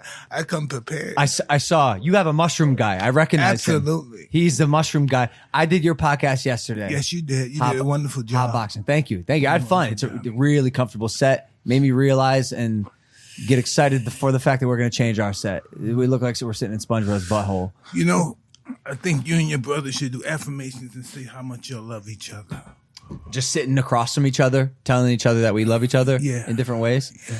I'd like to get involved in that as well with Jake. Okay. If at all. I think Yours so. is going to be a lot longer. That might be I think I think we should too. I think it'd be healthy, a healthy exercise. Oh, beautiful. Yeah. What is it about the shrooms, Mike? Excuse me? What is it about the mushrooms that you found that you like about them? You're the way you look at me scares me a little bit. I don't know. It makes you pretty objective. Have you ever did mushrooms? Yeah, many times. So you're really pretty objective to what's really going on, and you know, mushrooms really tell you you're nothing. So exactly, 100%. You feel more connected to the earth. You feel more. You know, even the mushrooms in the daytime you take in, the earth start moving. You look at the ground is moving. Right. You look at the plants and the trees, they're moving. They're doing something. It's insane. It's Yeah, insane. It's absolutely insane. It's even crazy how scary. it can open up a part of your brain that you never knew existed. When I was on your podcast yesterday, a guy came up to me with a handful of mushrooms, more than I'd ever seen in my Well, life. that was my guy. Yeah. He said, "Do you want to do mushrooms?" I was like, "I'm good," because I don't think I could do it in front of with all these cameras watching. Really? Yeah, I think I'd embarrass myself. No, I think what you're doing now is more embarrassing, I would say, than taking some mushrooms in front of people. I agree with him. I don't know why, but those are the exact words that were going to come out of my mouth. Which part? Mushrooms are going to make you beautiful and feel good and all that stuff. This is going to send you to prison and get you shot. Yeah, probably. Yeah. But no, I was just, I had never seen anyone face a handful of, there he is. I had never seen anyone face a handful of mushrooms like I saw you do, Mike. And you operated. I'm an extremist. Yeah. I can relate. Yeah, I'm really extreme. Yeah, I can relate. I've calmed down a lot since, my family. I got wife and family and it's looking really good. So I've calmed down a lot. Have you built up a tolerance though? I'm making direct eye contact with the shrooms. Yeah, right as now. we speak. And tell me about that volume. Talk to me about that volume. Can I get a look? I mean, how do we work this exactly? Explain to them how much it is. It's probably you want to speak about in an eighth or maybe 4 grams right there. About 4 grams of dried mushrooms. It's got the gold caps with the blue spots on it. This is a moonshot for the average person. Like this is, Mike, you would eat this amount as a daily dose? I'm just getting ready to shove it down. Mike, this is a lot of motherfucking mushrooms, Mike. This is like that's what I'm saying. That's nothing. There you go. That's nothing. Tell them I used to do bags, nigga. This is crazy. I would do whole. I can't. Oh, we're heating up. Oh, he's gonna be chewing for a sec. Now, Oh, he chews it down to a paste. the pussy people put it on a peanut butter sandwich. It mixes together. You know what I'm saying? But Mike wants all those little particles stuck in his teeth. You'll be digging a gram out for the next couple hours, trying to figure out, there's some stuck in the back there somewhere. He used to do drugs. Yep. No shit. Yeah, he goes, no shit. No shit. Bro, did you see the look on Mike's eyes? He's like, yeah, man. He's like, I'll pick your teeth. And it was like, relax, Mike. When I first heard about mushrooms in LA, everyone would talk about the taste. They said they tasted like shit. This shit. Yeah, They you come from shit. Yeah, literally. You have to grow them in goat manure. Correct. So you're accurate. Yeah, but you're just completely over it. Are you even gonna drink the Fiji? Mm-hmm. But it's a fungus. It's what we made out of. We're made out of this shit. Yeah. When we die, we're turning into mushrooms. It's all fungus. stardust. Yeah. That's insane. So a lot of changes going on with the legality around these things. Portland, Denver, a lot of places have completely decriminalized. Your friend, our friend, Johnny Shahidi, Yes. has been already talking about how this turns into a business. It's about to be a huge business in the United States. The president-elect now, they're going to open it up, make it free federally, make it useful. Do you see any problems there? Like anything that could happen as a result of that could be problematic?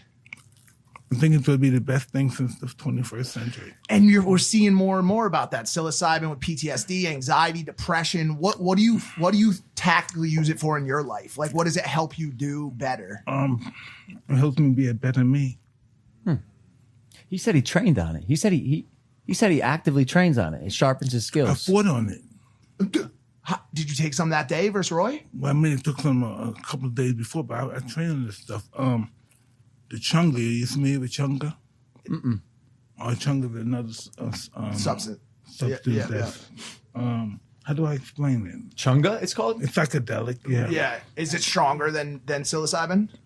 It is psilocybin. Oh, it is. I bet you know the answer. Yeah, it's 5 different all like. Is it smokable DMT? It's like acacia extract. And this is what I didn't know. It's the fucking enhancer. So I was in so much trouble. They kept taking my blood and boom, my oxygen and everything was high. And that thing is enhanced. So I notice when I box when I'm on it, I don't feel the fucking punches. Mike, I gotta encourage you to have a sip of that water. I'm so sorry. I hate to be to. It's not ready yet. Okay, take your time. In no way am I forcing or saying you have to do anything. Take your time.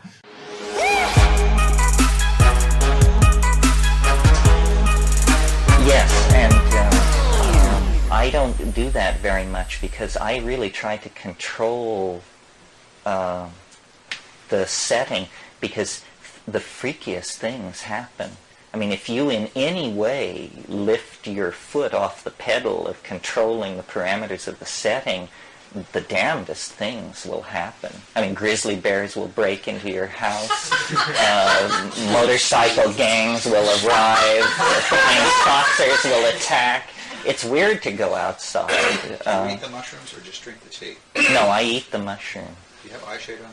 Did you say? No, I just sit in darkness, but I really pursue total darkness. I mean, I won't, What specific species of mushroom is the best? You know, there's several different species. There are many species, but the only one you'll ever encounter unless you're a specialist is Stropharia cubensis.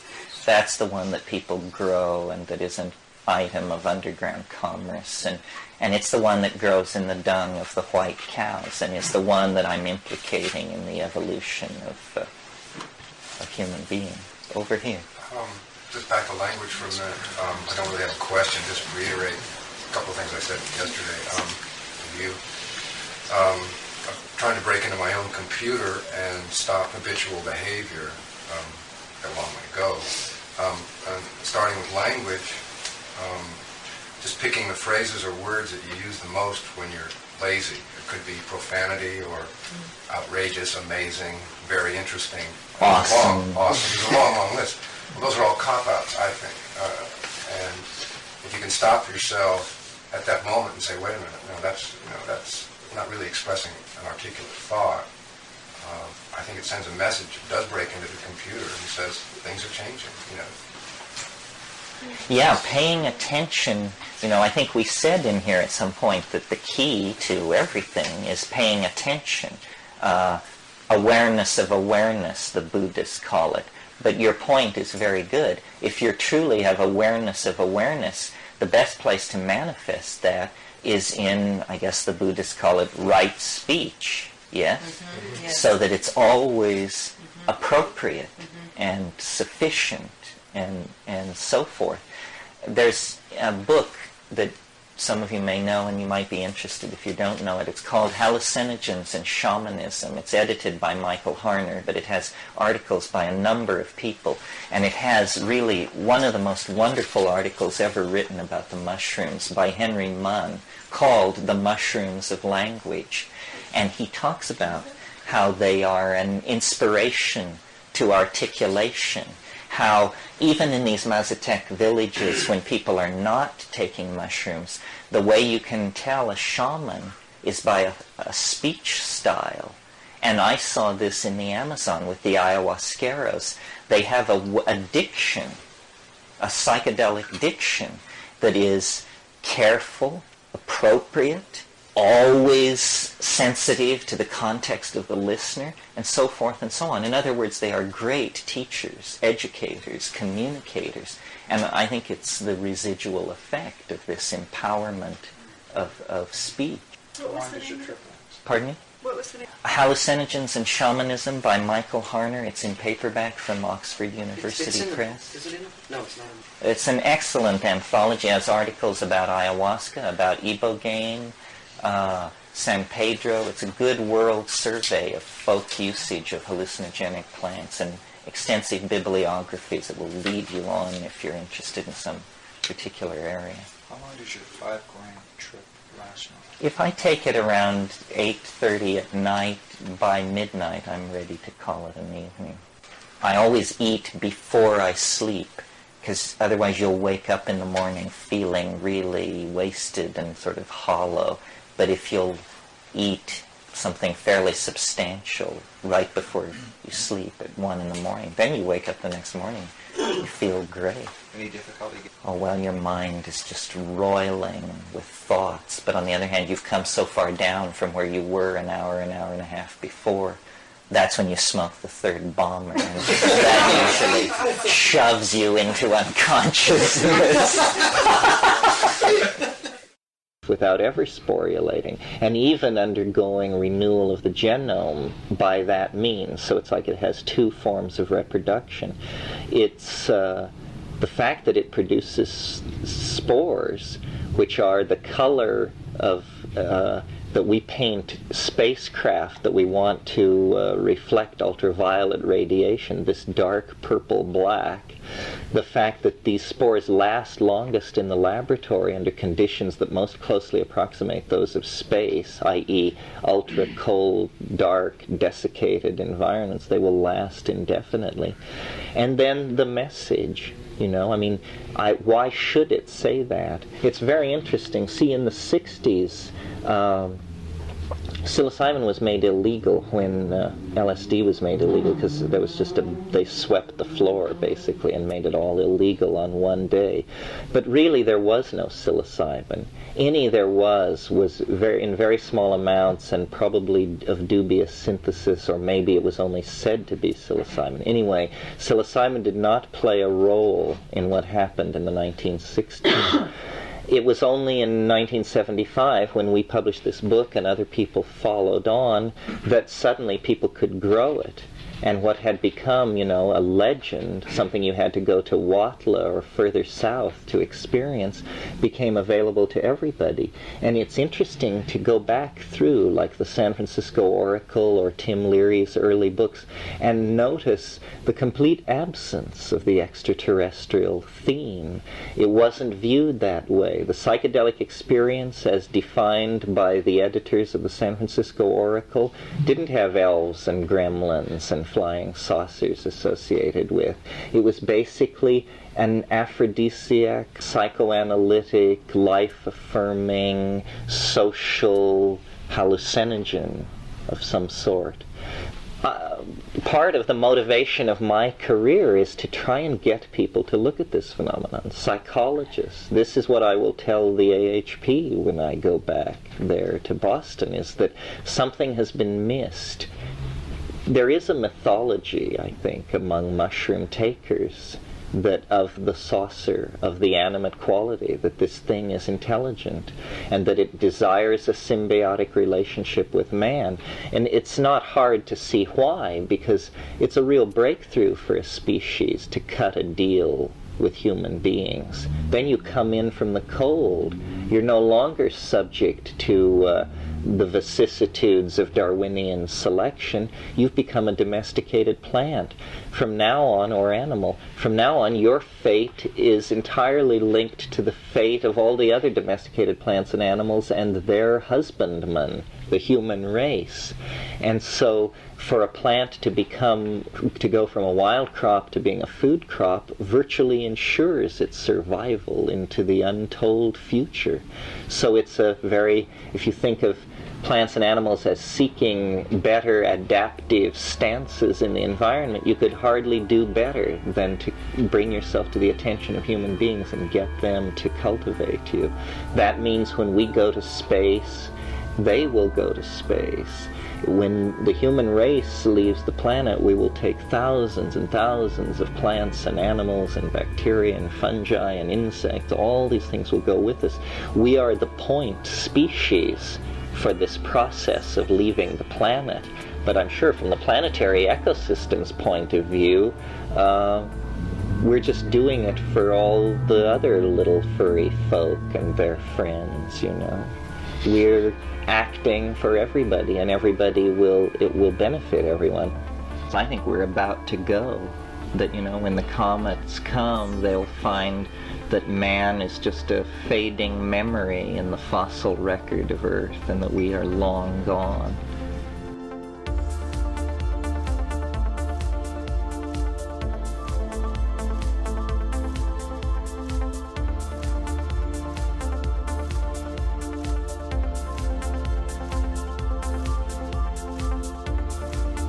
Abs in a six-pack! ABSNA 6 PACK.com.